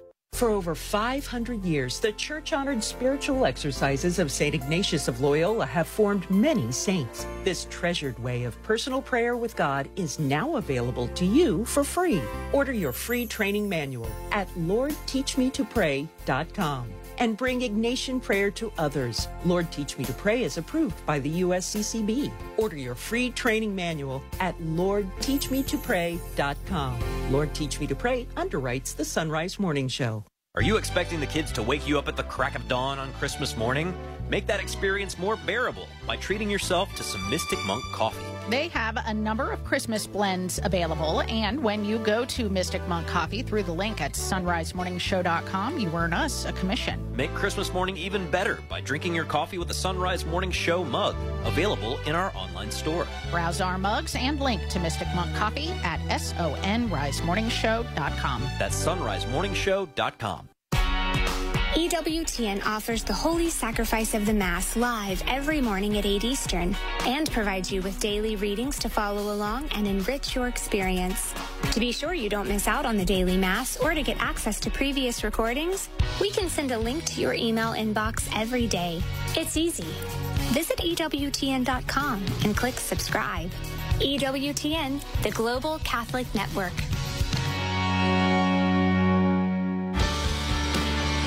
Coming up later this morning on More to Life, we'll be taking your calls and helping you celebrate the life you were meant to live. Tune in to More to Life, 10 a.m. Eastern, 9 Central on EWTN Radio.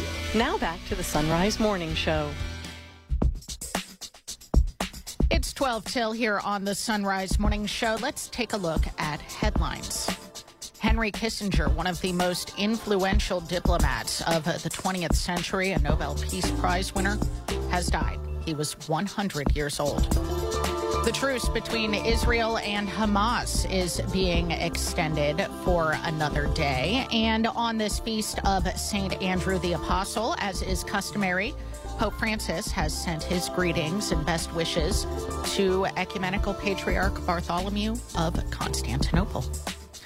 You can hear news at the top and bottom of each hour right here on the Sunrise Morning Show. It's 12 till. Marlon De La Torre joining us now on the Sunrise Morning Show, Senior Director of the Department of Evangelization for the Diocese of Columbus. He writes at knowingisdoing.org. Marlon, go Bucks. Annie, go Bucks. No matter what, right? It doesn't matter. We will still march on. We persevere. We persevere. That's right. Indeed. It's okay. It's 3 years in a row, but that's okay. I'm glad we have each other on these mornings after. It is in preparation for Advent. Indeed. Right. Advent. Yes. Advent, the topic of our discussion this morning. You know, we know that Advent is a season of preparation ahead of Christmas. However, when you think about it, that doesn't quite make sense, does it? I mean, why would we need 4 weeks of prep to celebrate this one feast day that happened one day like 2,000 years ago, as momentous of a day as that was? I mean, no doubt about it. But I think we need to enhance our understanding here. What exactly are we preparing for during Advent? That's a great question. I think when you look at the way the church has constructed itself liturgically and how our basic identity is directed towards a divine being, something omnipotent, something wonderful, we look at Advent as that entryway to really place ourselves before the throne of our Lord and to really admire what he's done in bringing his son into the world. And so when you do that, there's an awe and wonder, but also there's a sense of, wait a minute, I need to prepare to receive him. And this is significant when you look at Advent or the dawning or the spawning of something new, at this great manifestation of an event for us. And when you look at Advent, really it's a preparation for ourselves to be receptive of the gift that God has given us in his son. That means our awareness of ourselves, our intellect, our will, our mind, heart, and soul. Are we properly disposed? Are we properly prepared to receive him with joy? And that means sin. That means what do we need to do to address our nature, our fallen nature? How do we look at the opportunity to renounce or reject any sin, because we are expecting something great. So in order to be expectant of something beautiful, we can't have anything impede that. We can't have anything just get in the way of that. So we have to separate ourselves from that sinful nature that tends to dwell around us and prevents us from seeing just a true gift of the birth of our Lord. Well, let's dig into that a little bit more, because a lot of people think that, preparing for Christmas means putting up Christmas lights, getting your Christmas tree, decked out, and, I don't know, finding your Christmas cookie cutters. What is necessary in this process of preparation? Because Christ is coming for all of us at the end of our lives, let alone the second coming at the end. So what goes into this renunciation of sin? Well, first and foremost, that you love him more than your own sins. So to unpack that a little bit, it's when you look at this preparation for our Lord, we have to ask ourselves, what is blocking me from loving him? What do I need to do to become aware more of my own faults, even my own wounds that may get in the way of embracing his love and really cherishing what he's done for us? So first and foremost, a general examination of conscience. And what I mean by that for our listeners is really take yourself into a place where you can ask, what have I done to not be charitable to my own family, to my spouse, my children, my coworkers? What if there's something that is not allowing me to really forgive someone who needs forgiveness or serve someone in need? Those are general examinations that you can do for yourself. Also, just what have I done to prepare prayerfully for the coming of our Lord? Is my proper disposition in prayer strong? Even from a simple Our Father, Hail Mary, Glory be, or 10, 15 minutes of silence, or more importantly of all, even meditating on Scripture, Lectio Divina. And for our listeners, Lectio Divina is a basic process of contemplating and meditating, reading prayer, and really focusing on what the message of the gospel, for example, is telling us, say in Matthew 25, or looking at the great Luke 15 discourse of the prodigal son, for example. These are things that we can take to heart to say, how can I prepare myself for the coming of our Lord? Or even looking at Luke's gospel and the whole narrative between Gabriel and Mary, and welcoming her and allowing her to say, oh, she is the mother of God. These simple things are meant to really place ourselves before the anticipatory coming of our Lord. Yeah, and even if the Lord doesn't come for us specifically in the next, 4.5 weeks, how will all of this help us then better celebrate the birth of our newborn King on the feast of Christmas? Oh, great question. I think if our listeners here, all of us are baptized, God willing, and we understand hopefully that baptism is the entryway. It is a confirmation of our faith to believe in God, to be a Trinitarian people.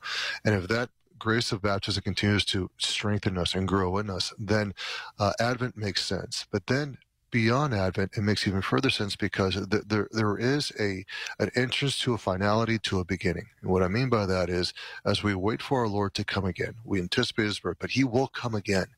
In that in-between phase of our life, we are strengthening ourselves to seek that final coming or seek that final destination. And that's what we hope for. That's what we aspire for, is that our Lord in the end will bring us home, that we may be with him in eternal happiness and eternal joy. And so that for our listeners should be really the awe and wonder and the desires, like, yes. That awaits for me. That's what I so desire for my children, my wife, my family, friends, whoever. That is the key for all this. We've been talking to Marlon De La Torre. You can find knowingisdoing.org, linked at sunrisemorningshow.com. Marlon, thank you so much, and go Bucks. Thank you, Annie. Go Bucks. Go Bucks. We're not playing this weekend. It's fine. It's fine. I'm fine. I'm fine. Marlon's fine. We're all fine. We're all fine.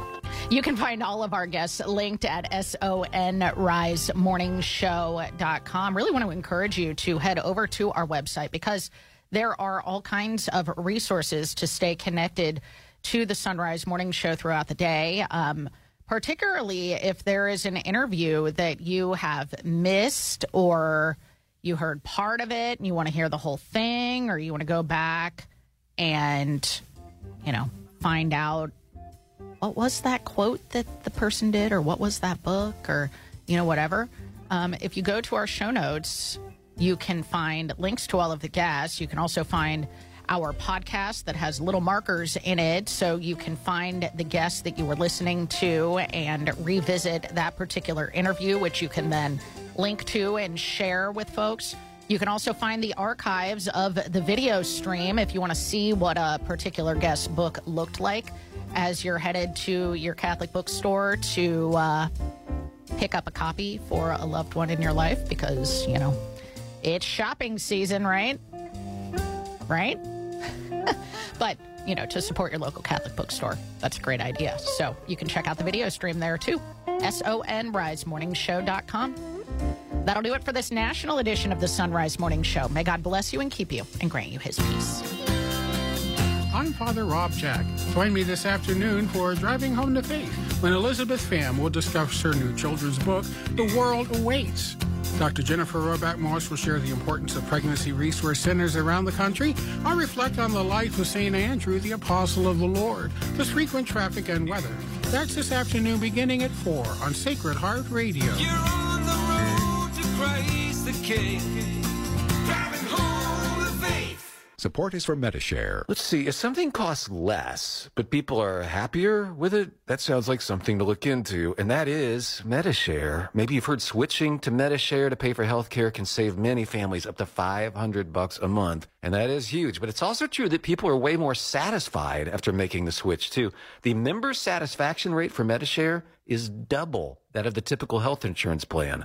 Double. Medi-Share works, too. It's been around for 30 years. Members have shared more than $5 billion of each other's bills. People love having telehealth and a huge nationwide PPO network. So, yeah, really, you can save a ton and like it better. Imagine being happy with how you're taking care of your health care. So if you're self-employed or part of the gig economy, or you just want a plan you're happy with, you can call right now. You'll get a price within 2 minutes. So see what you can save. This is a very, very smart use of 2 minutes. Here's the number you need. Call 844-55-BIBLE. That's 844-55-BIBLE. 844-55-BIBLE. Bible. In the past decade, more people have chosen natural or green options when planning a funeral, and the Cincinnati Catholic Cemetery Society can help. Natural or green burials are actually quite traditional. It's how people were laid to rest for most of human history. Find out more about natural or green options for burial or cremation at the Cincinnati Catholic Cemetery Society, where they also offer zero financing for pre-planning. The Cincinnati Catholic Cemetery Society, 557-2306, extension 319, or at cccsohio.org. Tim Maley here, General Manager at Shock Tile and Carpet. Shock is a proud supporter of Sacred Heart Radio and local food pantries. A portion of every retail sale will help feed those in need. Or drop items off at our newly remodeled showroom and we will deliver. Family owned and operated since 1928, Shock hopes this season is filled with many blessings to you and yours. Residential, commercial, new home construction, 513-922-3466 or shocktile.com. That's SCHOCH tile.com. When you donate your car to St. Vincent de Paul of Cincinnati, you are showing your care by making it a vehicle for hope to transform lives. Your donation of a car, truck, or RV helps provide basic needs to struggling neighbors, and they'll pick it up for free. Find out more at 421care.org. This is Father Benedict O'Kinsella, pastor of Our Lady of Victory in Delhi. Thank you for listening to Sacred Heart Catholic Radio. 740 WNOP Newport, 910 WPFB Middletown, or get the app, stream, podcast, and more at sacredheartradio.com. Arise, it's a new day. Hear his word,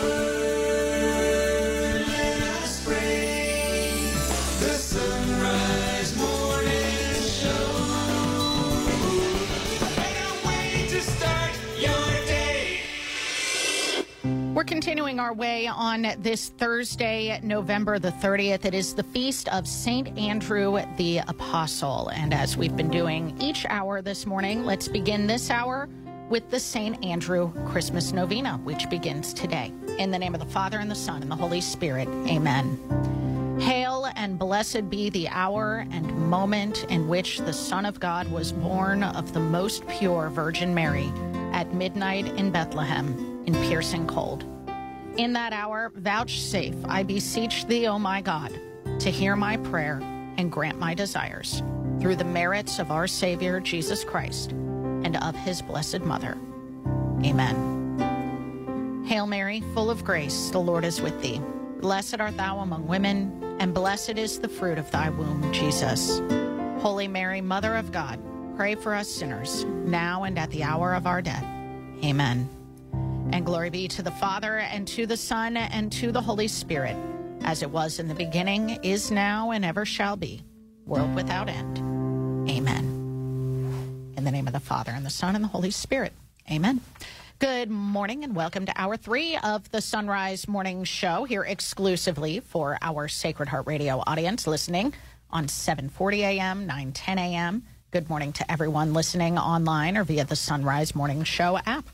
I'm Anna Mitchell. Paul Lockman will have a sports report coming up after the news. And up this hour, Father John Gavin will join us to continue diving into quotes from the Church Fathers in the Catechism. And today we're going to be talking about the Holy Spirit as the hands of the Father. Very interesting. Father Sebastian Walsh is continuing our series on his book, The Heart of the Gospel, about the Beatitudes. Do they really bring about happiness? Really? You ever hear what the Beatitudes are? Father Sebastian will address that question. Mike Aquilino will talk about the city of Ephesus and its importance to the early church. And Meredith Wilson will be along to discuss a new book that she helped put together for Ascension Press for children for the Advent and Christmas seasons, comparing the Mass and the manger. Very cool.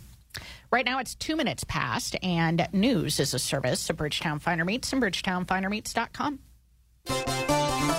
Henry Kissinger, one of the most influential diplomats of the 20th century, has died. He was 100 years old. Kissinger served as National Security Advisor to the Nixon administration from 1969 to 1975, also serving as Secretary of State, and was best known for guiding American foreign policy during the Vietnam War. He was awarded the Nobel Peace Prize in 1973 after a ceasefire agreement was concluded between the U.S. and Vietnam.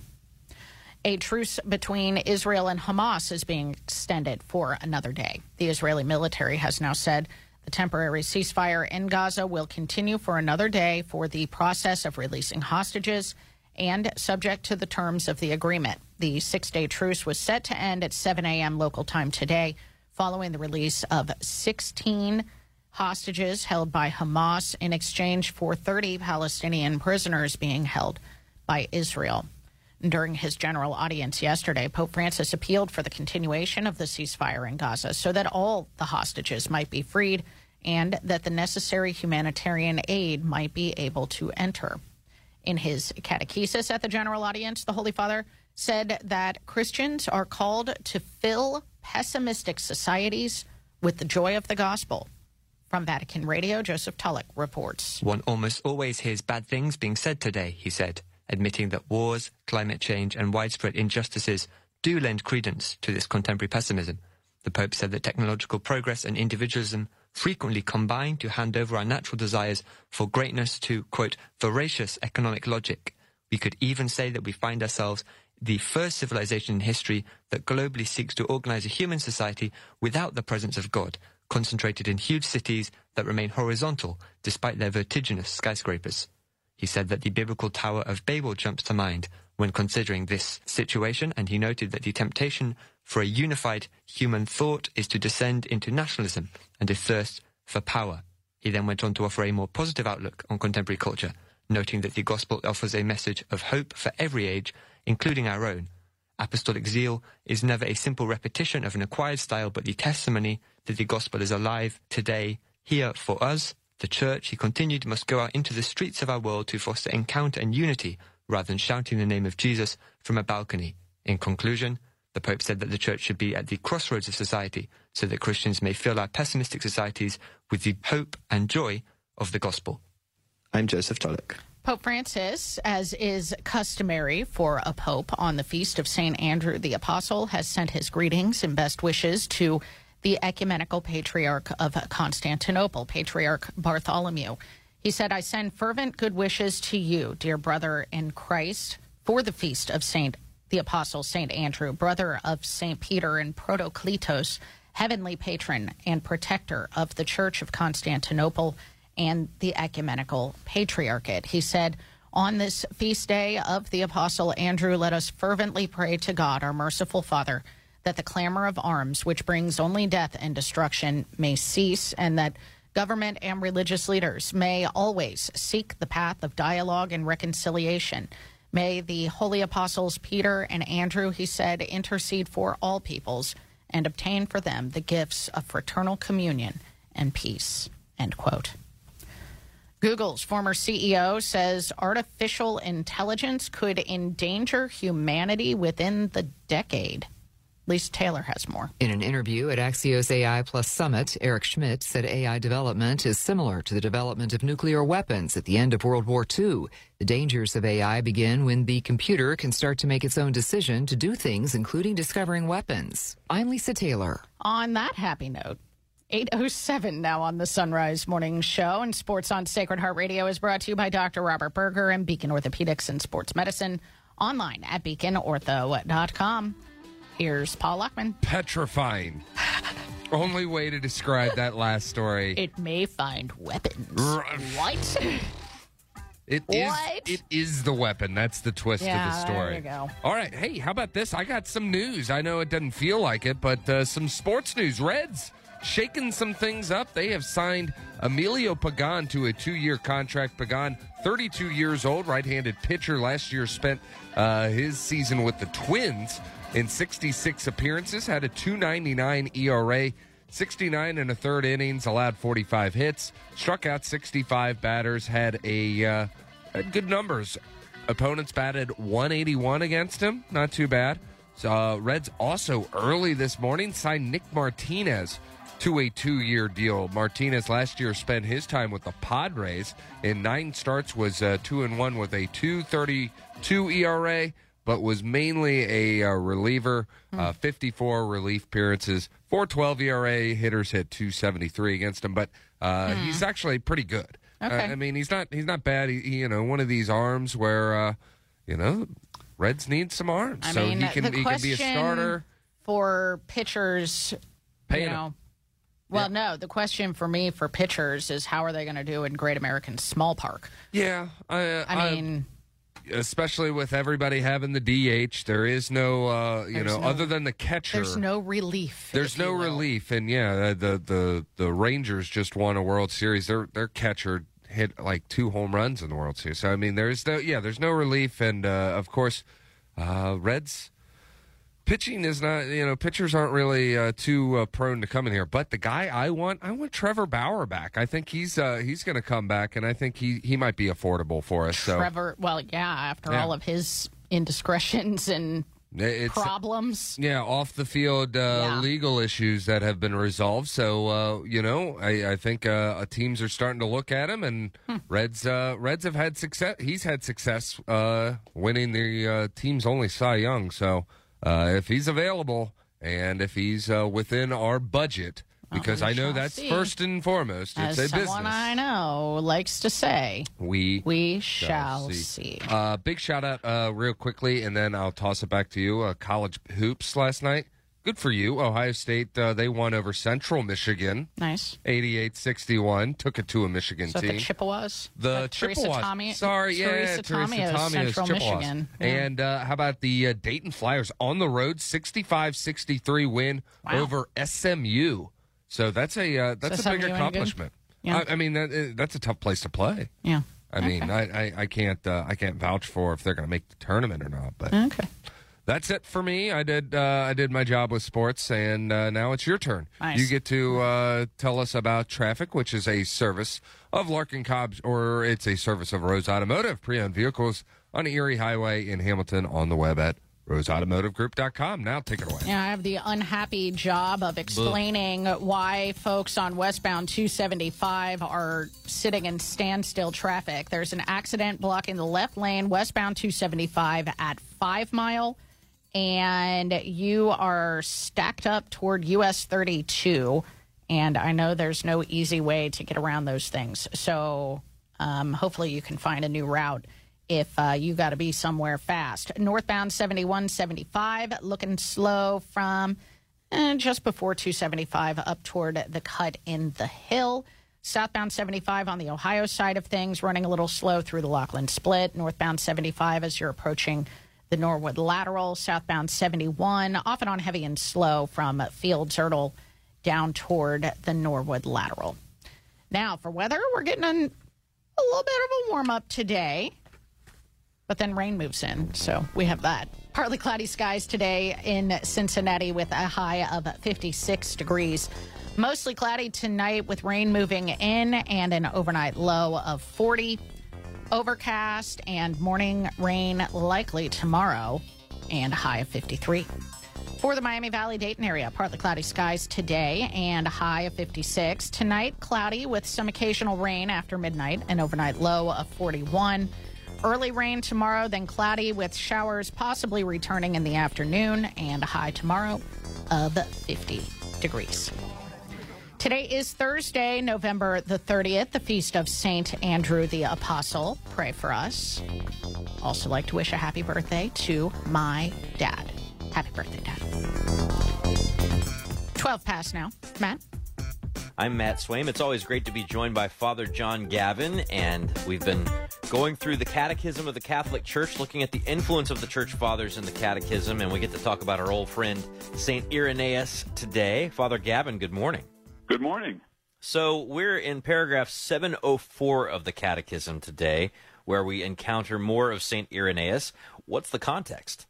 Well, here we're looking at the action of God as Trinity in the creation of the cosmos, in creation of the world. In this passage that's cited from Irenaeus regarding this, it's a very famous image in which he describes the Son and the Spirit as the Father's hands in creation. So in that paragraph that's quoted here, I'll just read it. God fashioned man with his own hands, that is, the Son and the Holy Spirit, and impressed his own form on the flesh he had fashioned, in such a way that even what was visible might bear the divine form. It's a marvelous image that he uses. In this case, it's a citation from a short work Irenaeus wrote called the Epideixis, the demonstration of the faith. But he also uses it in his longer work, his more well-known work, Against the Heresies. So it's a wonderful image to unpack, perhaps, to see what exactly he's saying with it. It is a powerful image to unpack, but it's also one that gets even more mysterious when you think about the fact that no member of the Trinity has physical hands until the incarnation, right? Or as God breathes on Adam to give him life, no member of the Trinity has lungs until the incarnation. So what are we supposed to make of this? Exactly. Like any image or metaphor, it has its limitations. So, of course, we're not supposed to think with this image that somehow God has parts, like we have hands and arms and so on. But rather, he's addressing two issues here, I just point out. That the first one is that he is refuting various sects of the time known as Gnostics, who had these elaborate creation myths in which you would have a kind of supreme being and all kinds of subsidiary beings, and sometimes they cooperate, sometimes they're at war, but creation takes place through all these various higher beings. And Irenaeus refutes that, and so, for instance, in his Against the Heresies, using the same image, he writes, "For God did not stand in need of these beings in order to accomplish what he himself determined with himself beforehand should be done, as if he did not possess his own hands.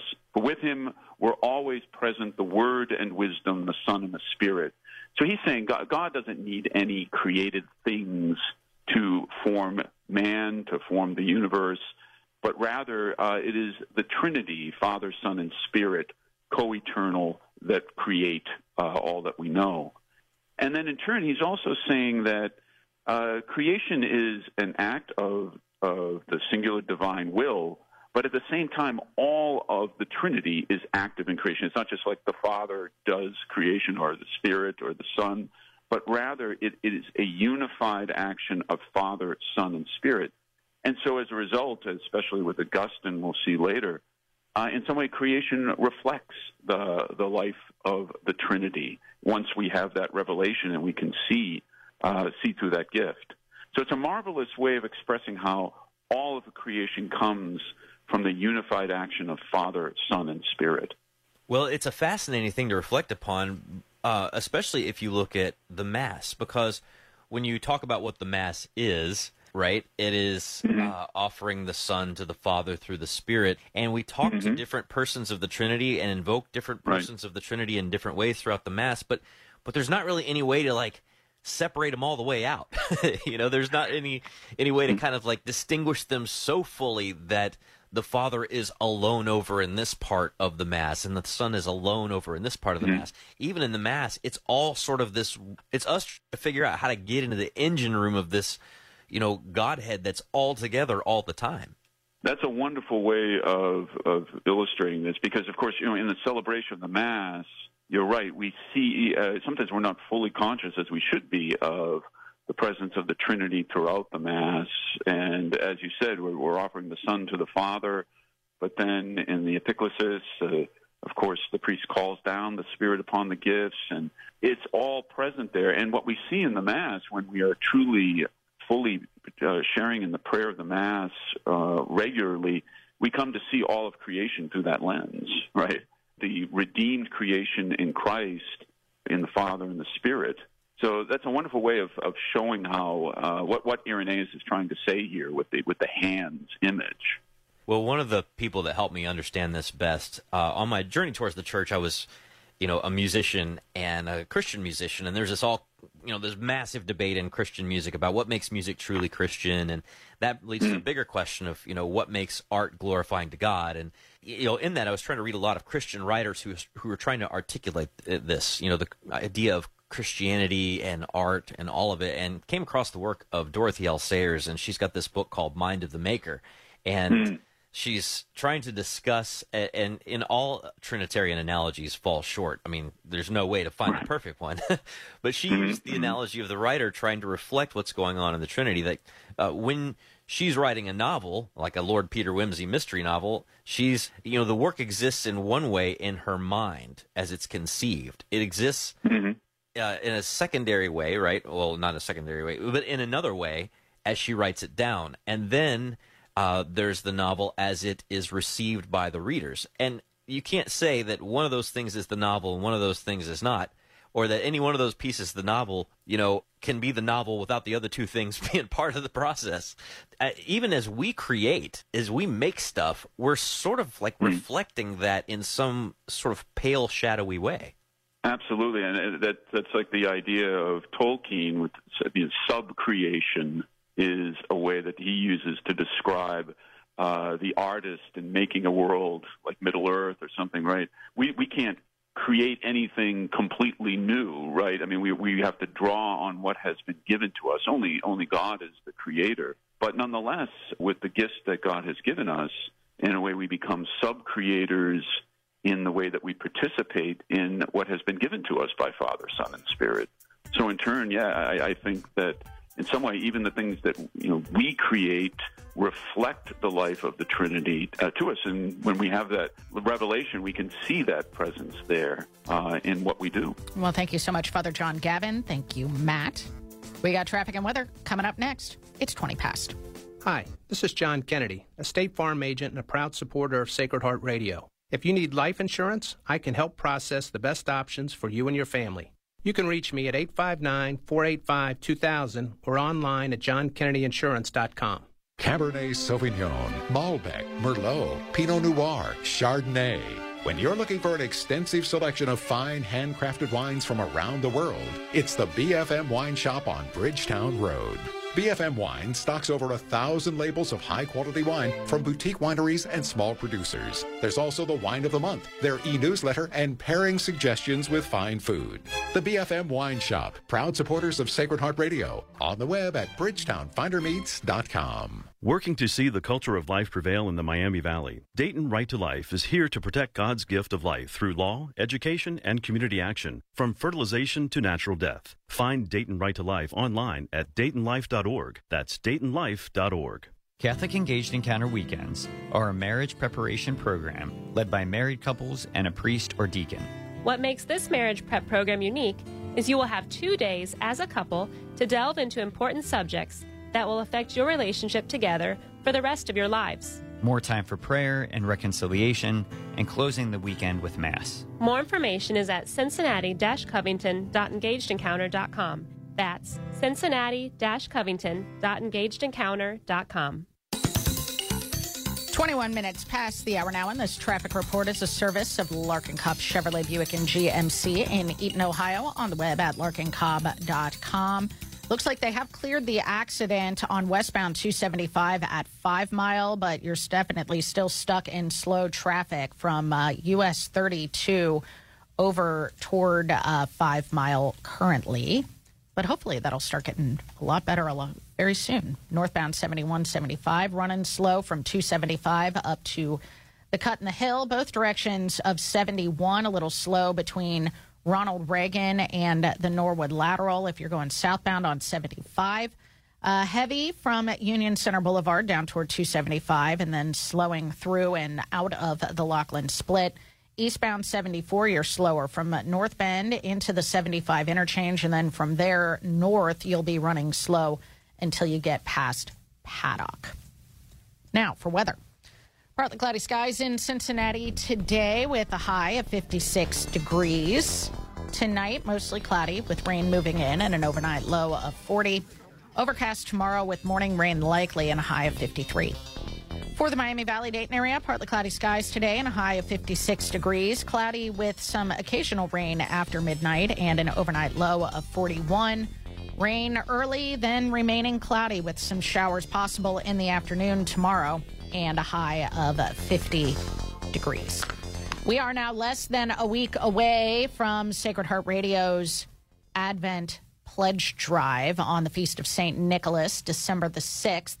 This coming Wednesday, and I am praying, and I hope that you are gearing up. I hope you're telling everybody you know to tune in to Sacred Heart Radio, particularly for great Advent programming. But I think, just listening to a couple of hours of Sacred Heart Radio, you get hooked pretty fast on the excellent content that we have here 24/7. And hopefully they will join us in raising $60,000 a week from today. I am looking forward to saying we all got together and we did it. We raised $60,000. Maybe we raised $80,000 in one day on the Feast of St. Nicholas. A great day to be generous. So please, please, please be praying about what you can give, and then double that number and be ready to call us on Wednesday. Or just give right now at sacredheartradio.com. We'll count it toward the pledge drive goal. Now, please pray with me the prayer for Ohio. In the name of the Father, and the Son, and the Holy Spirit. Amen. Ever-living God, you give life and desire a future for all your children. Take hold of our nation, state, and community, and awaken in every heart awe for the gift of life. Send your Spirit to strengthen us with wisdom and fortitude as we defend mothers and children in Ohio from laws that disregard their health and safety. Mary and Joseph trusted in you and welcomed Jesus into our broken world. Father, we ask their intercession to protect the preborn and their mothers, and to guide all parents in raising their children. May they help us build a civilization of love by upholding the sacredness of life, preserving parental rights, and accompanying pregnant women in need. We ask this through Christ our Lord. Amen. Our Lady, Mother of the Family, pray for us. Saint Joseph, protector of the unborn, pray for us. Father Sebastian Walsh joins us next. It's 25 past. Business owners are starting to think outside the box to find new customers. You can reach millions of engaged Catholic listeners by underwriting the Sunrise Morning Show. Each weekday morning, listeners across the U.S. and around the globe can hear your message for your business, ministry, or nonprofit on the Sunrise Morning Show. To find out how it works, email me, Leah at sacredheartradio.com. That's Leah at sacredheartradio.com. For Catholics, being united with God for eternity is the goal of earthly life. A Catholic cemetery is sacred because it holds our bodies, once temples of the Holy Spirit, until the Lord comes again. The Archdiocese of Cincinnati has consecrated Gate of Heaven Catholic Cemetery to provide this ministry and remind us that life is not ended, but changed. Today, you can ensure that you and your loved ones are interred in accordance with your faith. Call 513-489-0300 or visit gateofheaven.org. A wedding is a day. A marriage is a lifetime. Catholic Engaged Encounter Weekends are a marriage preparation program led by married couples and a priest or deacon. This is time for a couple to learn about each other and their upcoming marriage. Based on communication, intimacy, and the family they grew up in. Find out more at cincinnati-covington.engagedencounter.com. That's cincinnati-covington.engagedencounter.com. Support for Sacred Heart Radio is from Rose Automotive, serving the Hamilton area with a wide selection of pre-owned cars, trucks, and SUVs. Rose Automotive, celebrating over 30 years of automotive excellence. On Erie Highway in Hamilton. RoseAutomotiveGroup.com.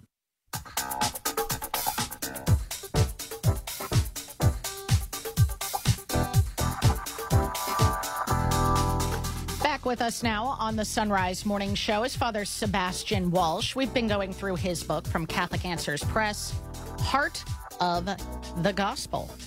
Good morning, Father.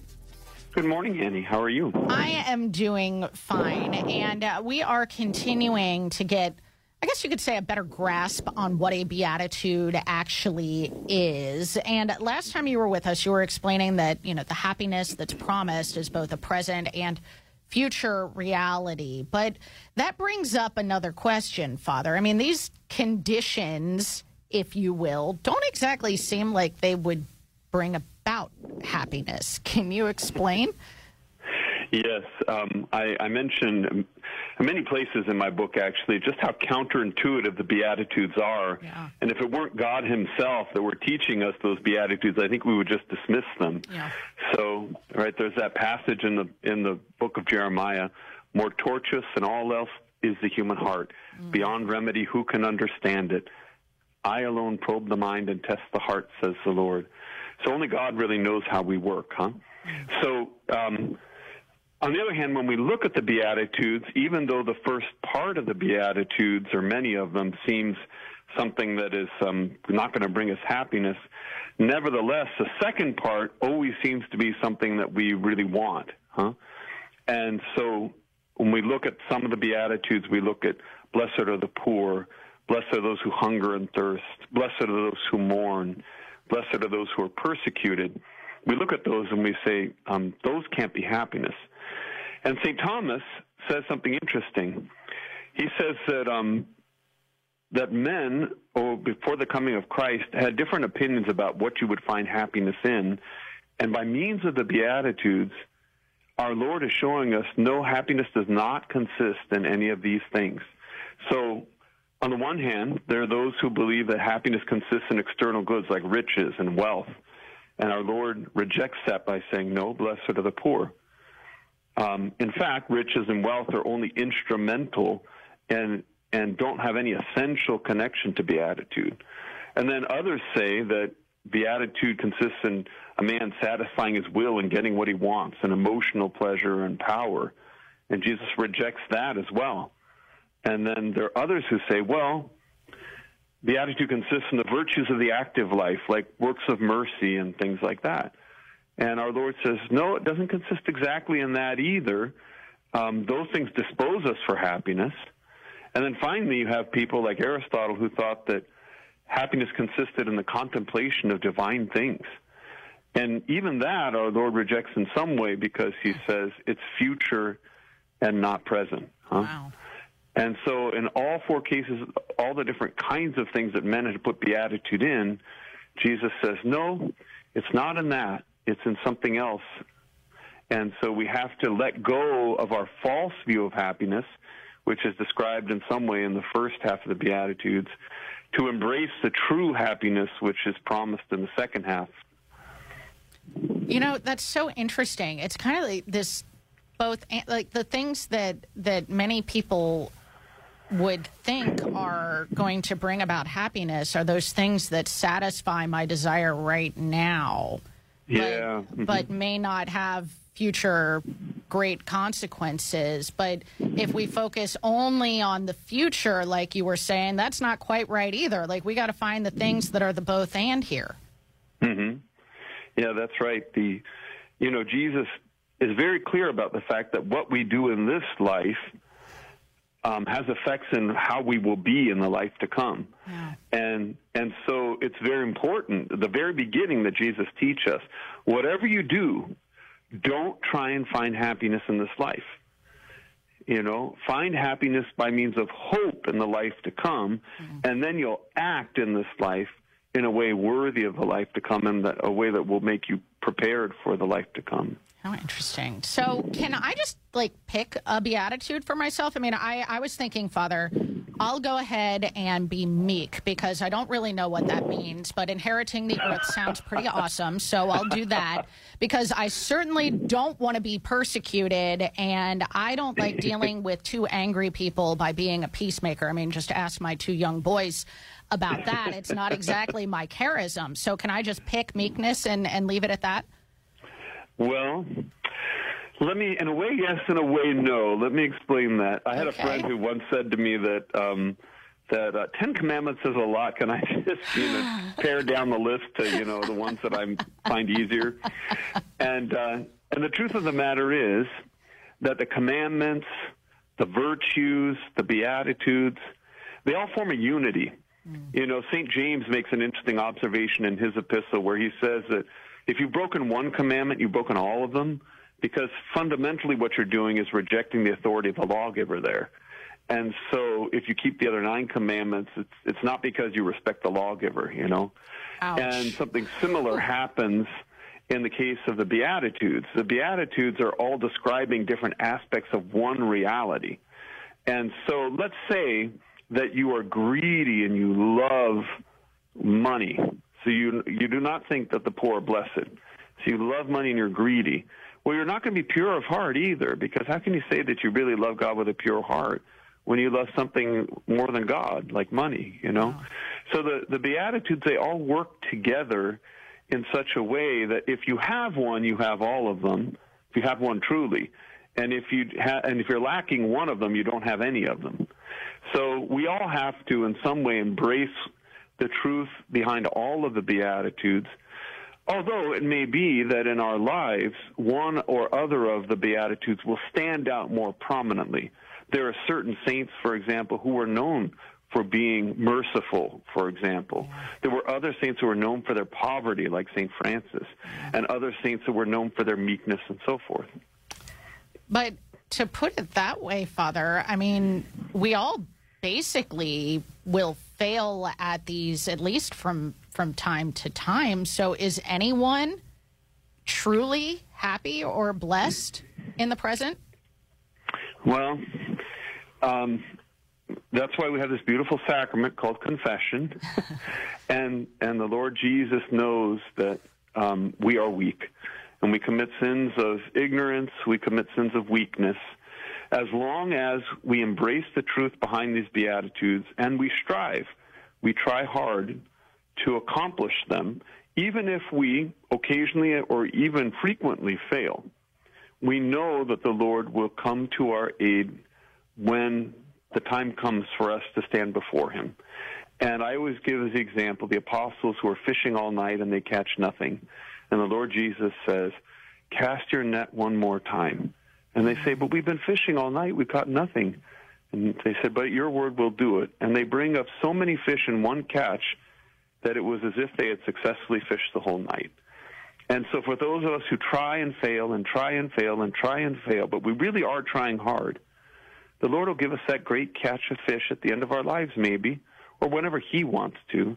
And then we can experience fully what it means to live those Beatitudes. Wow. I think that's a beautiful place to end the conversation for today. We've been talking to Father Sebastian Walsh, and you can read more about this in his book, Heart of the Gospel, and it's from Catholic Answers Press and linked at sunrisemorningshow.com. Father Sebastian, thank you so much. Oh, you're very welcome, Annie. God bless you. You too. Thank you so much, Father. All right, it's 35 minutes past the hour now. It's time for news. Henry Kissinger, one of the most influential and iconic diplomats of the 20th century, has died. He passed away yesterday at his home in Connecticut at age 100. The former Secretary of State was awarded the Nobel Peace Prize in 1973 after he negotiated a ceasefire agreement between the U.S. and Vietnam. The truce between Hamas and Israel is being extended for another day. The Israeli military has said the temporary ceasefire in Gaza will continue for another day for the process of releasing hostages. The 6-day truce was set to end at 7 a.m. local time today, following the release of 16 hostages being held by Hamas in exchange for 30 Palestinian prisoners being held by Israel. During his general audience yesterday, Pope Francis appealed for the continuation of the ceasefire in Gaza. From Vatican Radio, Joseph Tulloch reports.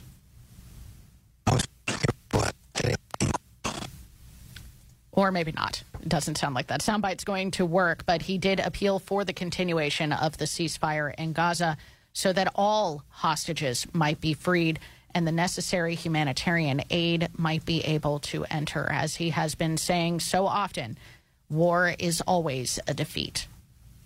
The Holy Father has sent greetings to the Ecumenical Patriarch of Constantinople, as is customary on this feast of St. Andrew the Apostle. He said, quote, "On this feast day of the Apostle Andrew, let us fervently pray to God, our merciful Father, that the clamor of arms, which brings only death and destruction, may cease, and that government and religious leaders may always seek the path of dialogue and reconciliation." The U.S. bishops have released a statement calling for international climate policies to promote justice as the UN's climate meeting gets underway in Dubai today. Pope Francis had intended to travel to Dubai this weekend to participate in COP28, but had to cancel at the request of his doctors. The bishops said in a statement, quote, "No government will be successful in reducing greenhouse gas emissions in the long run if it requires a significant increase of the energy costs of middle and low-income citizens." In other words, they say, Climate goals must represent both the cry of the earth and the cry of the poor, and include the financial support by developed nations for adaptation, resilience, and recovery of the most vulnerable. 8:38 now on the Sunrise Morning Show, and Sports on Sacred Heart Radio is brought to you by Dr. Robert Berger and Beacon Orthopedics and Sports Medicine. Here's Paul Lockman. Thank you very much, Anna Mitchell. Reds have signed two pitchers, Emilio Pagan, to a 2-year contract. Pagan pitched with the Twins last year in 66 appearances, had a .299 ERA. Also, Reds have picked up Nick Martinez to a 2-year contract as well. He pitched with the Padres, started 9 times, also had 54 relief appearances as well. So Reds helping out the arms here in the offseason. Week 13 of the NFL season has officially arrived. The fun kicks off as the Seahawks take on the Cowboys for Thursday night football. Both teams trying to get into postseason contention as they each side sits in the NFC wildcard spot as of right now. Sunday night football is a good one as well. The Chiefs visiting Lambeau Field to face the upstart Packers. And Monday night football will be a catfight, as many of you know. Our Cincinnati Bengals head to Jacksonville to take on the Jags. Bengals sit at 5-6 right now in AFC play, or in the NFL, but last place in the AFC North. That is a check-in on the sports world. We got more on the Sunrise Morning Show right after this.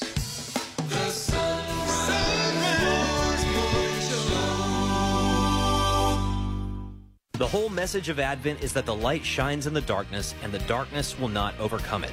That's why we're asking you to help us raise $60,000 during Sacred Heart Radio's Advent Pledge Drive on Wednesday, December 6th. We are broadcasting on 7 media platforms now. We're on 2 radio frequencies. We podcast. We live stream on the internet. We live stream on our own app and on our own smart speaker channel. We even video stream the Sunrise Morning Show, all in an effort to bring the voice of Christ in all the ways that people like to consume their media. But it costs about $75 an hour to operate all this.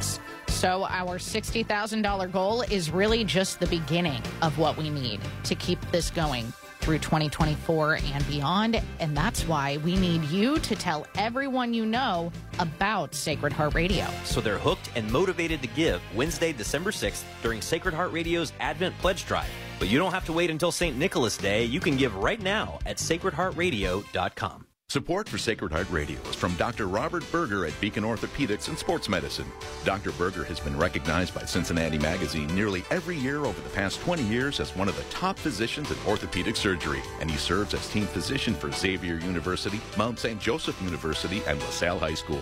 Dr. Berger treats patients of all ages at the Beacon West office on Harrison Avenue and on the east side at Cincinnati Sports Club. For more information, 513-354-3700. Online at beaconortho.com. Sacred Heart Radio is blessed to have the support of Larkin Cobb Chevrolet Buick GMC in Eaton, Ohio, offering a wide range of new and used cars, trucks, and SUVs with on-site financing. Larkin Cobb, close to Eaton, Richmond, Dayton, and Brookville. On the web at larkincobb.com.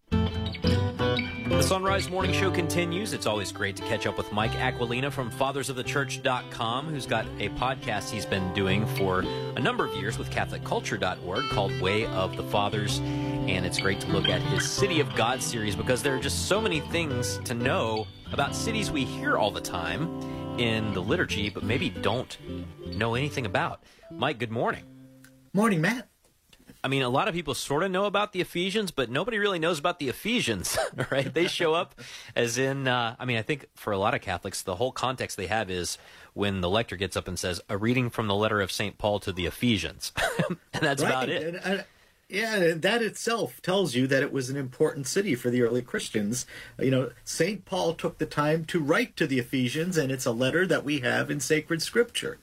But that first generation, the apostolic generation, must have considered Ephesus a very important place strategically, because there it is, kind of right between the eastern lands, where the apostles had come from, and Rome. It was just situated perfectly, it seems. It was a port city. It was multicultural. There were always different influences on the people there. It was fairly well off. They had the means to build amazing amphitheaters and temples and everything because, as I said, it was a prosperous port. But in terms of its its resources, its Christian resources, think about this. St. Paul founded the church there. St. Timothy was its first bishop.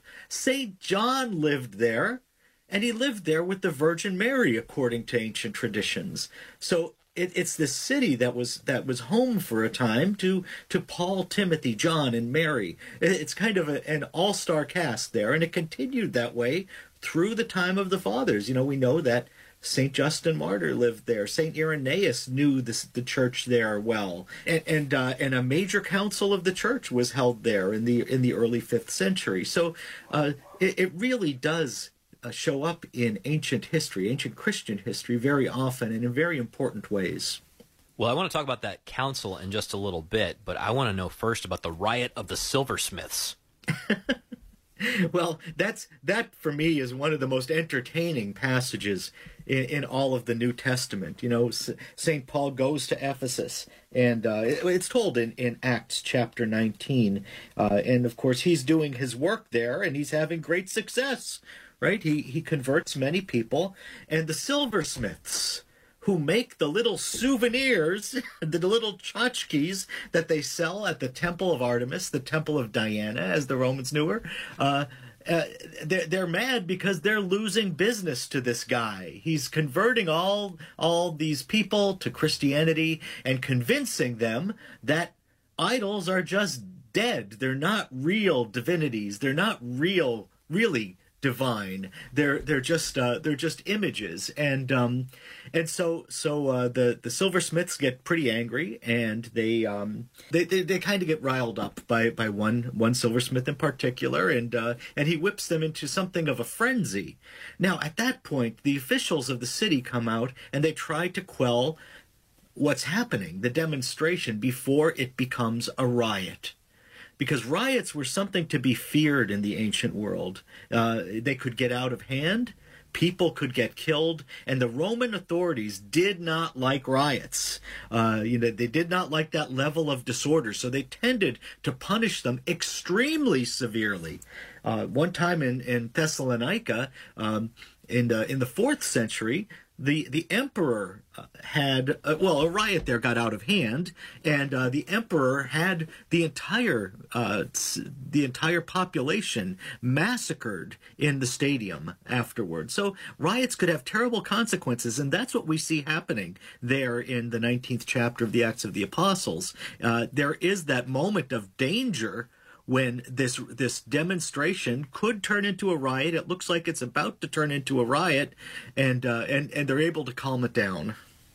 Well, that's a handy key to unlocking a lot of stories throughout the history of Christianity and its relationship with various governments. Is sometimes the governments have a theological problem with Christianity. Most often they have a problem with, like, the peace getting disturbed. Right? Well, yeah, there is that. Yeah. Now, and there are times, we find through the age of the fathers, when Christianity was illegal, the public authorities would sometimes allow a riot to go out of hand because they wanted an action to take place against the Christians, but they didn't have the legal means to do it. So they would allow the mob to do their work for them. There are more than a few occasions of that as well. But let's talk about this Council of Ephesus that you mentioned in the 5th century, because it's I don't think people realize how often we lean on the decisions and conclusions of that council. Well, sometimes you'll see non-Catholic historians say that Catholic Mariology was invented at the Council of Ephesus, but that's not true. What happened at the Council of Ephesus is that the Bishop of Constantinople was called on the carpet by the church, so to speak, because he was teaching that Mary, the Virgin Mary, should not be called Mother of God. She should not be called the God-bearer, because no one precedes God in time, and a mother must precede her son in time. So you could call her Mother of Christ, you can call her by a lot of titles, but you shouldn't call her Mother of God. That's what he was saying. And the people said, this doesn't ring right, because Christians have always addressed her as Mother of God. This is in the songs that we were taught by our grandparents, and they were taught by their grandparents. So it didn't ring right with the people, and not surprisingly, there were almost riots over this in Constantinople. So the emperor summoned a council to hear the bishop, Nestorius, out and to make a judgment on it. And the council was to be in Ephesus, which is a city, as I said before, that had associations with the Blessed Virgin Mary since the first century. So the bishops met there in Ephesus, and they heard Nestorius give his side of the story, and then they heard St. Cyril of Alexandria give testimony in favor of the tradition, and Cyril was able to demonstrate, using documentary record, that Christians had always addressed Mary as Mother of God. He showed evidence that we can still see today. The oldest hymn that we have with music is something that was found in the Egyptian sands, and it's a Marian hymn. It's the Subtuum Presidium, we know it as in the West. So there is that. Origen addressed Mary as Mother of God, according to Cyril, and then many other saints of the Church did in the 3rd and 4th centuries. So Cyril is often called the crown of the fathers, not because he invented Marian doctrine or Marian devotion, but because he simply crowned it. He brought it all together in one place, and he gave it its definitive argument. Now, the bishops meeting at Ephesus confirmed that Mary could be called Mother of God, and traditional Christianity, Orthodox Christianity, Catholic Christianity, has referred to her by that title ever since. Well, thank you so much, Mike Aquilina. You can find fathersofthechurch.com linked at sunrisemorningshow.com, and check out his Way of the Fathers podcast through catholicculture.org. You can find Mike linked. Once again, sunrisemorningshow.com. Click on the show notes for today. We're back right after this. It's 10 till. Support comes from On a Mission to Love for books, handcrafted gifts for baptism, communion, confirmation, wedding, birthdays, and more. All deeply based in the rosary and devotion to our Holy Mother. OnAMissionToLove.com. That's OnAMissionToLove.com. Support for Sacred Heart Radio is from Stegman Landscape. Serving the tri-state since 1979, Stegman Landscape can create a picture-perfect landscape all year long. From design, installation, and maintenance to retaining walls, patios, and outdoor fireplaces to enjoy any season. Stegman Landscape can do it all. Stegman Landscape, making the world more beautiful 1 yard at a time. 859-781-1562 and online at stegmanlandscape.com. I'm Bill Torbeck of Tri-State Abrasive and Tool Company, proud to support Sacred Heart Radio. Diamond and CBN are the most advanced cutting tools because they're the hardest materials known. These enable you to machine 3 to 8 times faster compared to carbide, while reducing downtime for tool changes by 90%. Improve your productivity when machining hard, cast, and powdered metals or difficult-to-machine materials. Find out more at theabrasiveone.com. That's the number 1, theabrasiveone.com. You rely on your car, so rely on the experts at Fort Mitchell Garage, a proud supporter of Sacred Heart Radio. They can do it all from brakes, tires, and heating and cooling to towing and collision repair and more. Fort Mitchell Garage on Dixie Highway in Park Hills. On the web at fortmitchellgarage.com. The Baltimore Catechism asks, what is actual grace? Actual grace is that help of God which enlightens our mind and moves our will to shun evil and to do good. Not only do I need grace that precedes my action, I also need grace in that very moment. Actual grace, then, is what happens in the very moment. Let's say I see a poor man and he's on the street, and I think to myself, well, should I help him or not? If I reach into my pocket and I give him what I have, well, then it's actual grace moving me at that very moment to perform that action. Or if I'm prompted to pray, that's grace preceding my action. And then when I do pray, actual grace is moving me all through that prayer. God enlightens my mind through actual grace, so that way I might know what the good thing to do is. and he moves my will beyond myself so that I might reach that higher plane wherein I imitate Christ. Reflecting on the Baltimore Catechism, I'm Dominican Father Ezra Sullivan.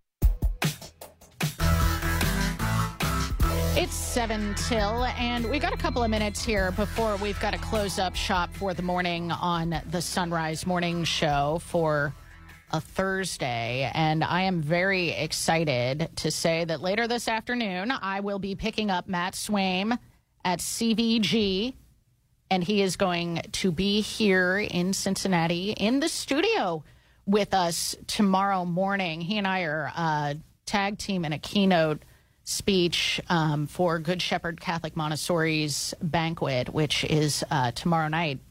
And so, if you can, tomorrow is a day to definitely be tuning into the Sunrise Morning Show live stream on video. You can find the link to YouTube. You can watch it right there on our homepage, actually. If you go to sacredheartradio.com when we're live, you just got the video right there on the front page. And I bring this up because we have made a significant investment this year at Sacred Heart Radio to bring the Sunrise Morning Show to you on video. And we're asking you to help support the mission here at Sacred Heart Radio, because we have always been committed to bringing the good news, to bringing the light of Christ in all ways that we can, in all of the ways that people like to consume their media. We want to shine the light of Christ. And so there are a bunch of lights shining in my face every single morning now, because we are so committed to bringing the light of Christ into the media landscape, which I don't have to tell you has been so dark, so dark. And the light of Christ is so needed. And so we're asking you to join us in helping to raise $60,000 this Wednesday, the feast of St. Nicholas, December the 6th, for Sacred Heart Radio's Advent Pledge Drive. We're looking to raise $60,000 that day, and it's really just a drop in the bucket for what we need to operate Sacred Heart Radio. But we get a lot of help from underwriters and you all who are so generous every single year. So please be telling everyone you know. Be generous with the gift of Sacred Heart Radio. Tell everyone you know to tune in for excellent programming, for excellent insights into the season of Advent, hearing from the greatest teachers that our church has to offer every single day.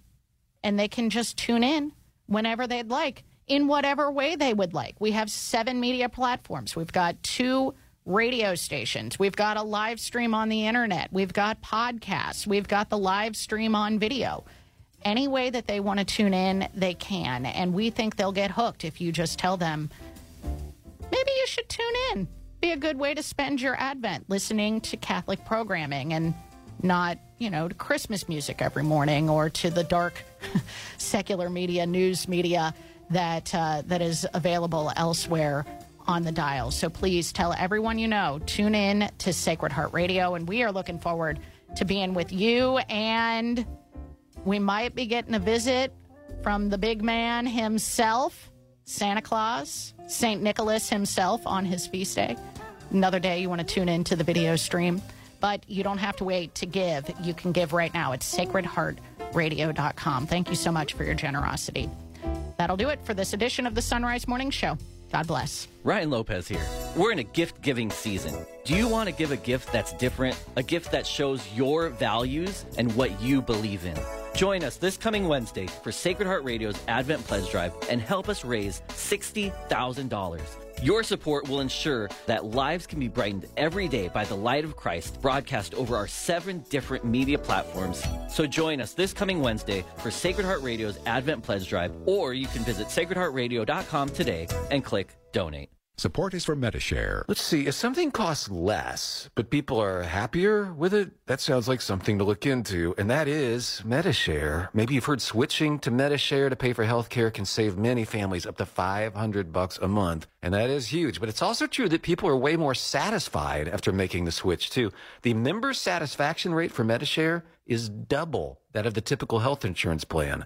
Double. Medishare works, too. It's been around for 30 years. Members have shared more than $5 billion of each other's bills. People love having telehealth and a huge nationwide PPO network. So, yeah, really, you can save a ton and like it better. Imagine being happy with how you're taking care of your health care. So if you're self-employed or part of the gig economy, or you just want a plan you're happy with, you can call right now. You'll get a price within 2 minutes. So see what you can save. This is a very, very smart use of 2 minutes. Here's the number you need. Call 844-55-BIBLE. That's 844-55-BIBLE. 844-55-BIBLE. Proud supporter of Sacred Heart Radio, Cincinnati Right to Life ensures that God-given rights are guaranteed for all simply by being human, regardless of age or stage, ability or disability. More information at 1-800-712-HELP.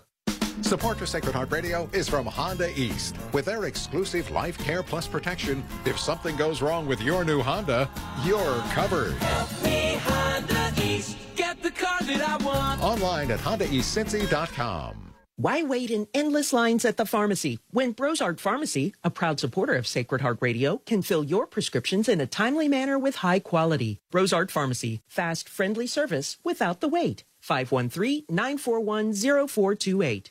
Offering Catholic retreats based on Ignatian spirituality, the Jesuit Spiritual Center invites you to a weekend of prayer and renewal. As you begin a new year, take time to slow down, refocus, and experience the peace of Christ that surpasses all understanding. Register now at JesuitSpiritualCenter.com. JesuitSpiritualCenter.com. That's JesuitSpiritualCenter.com. JesuitSpiritualCenter.com. This is Archbishop Dennis Schnurr from the Archdiocese of Cincinnati. Thank you for listening to Sacred Heart Catholic Radio. 740 WNOP Newport, 910 WPFB Middletown, or get the app, stream, podcast, and more at Sacred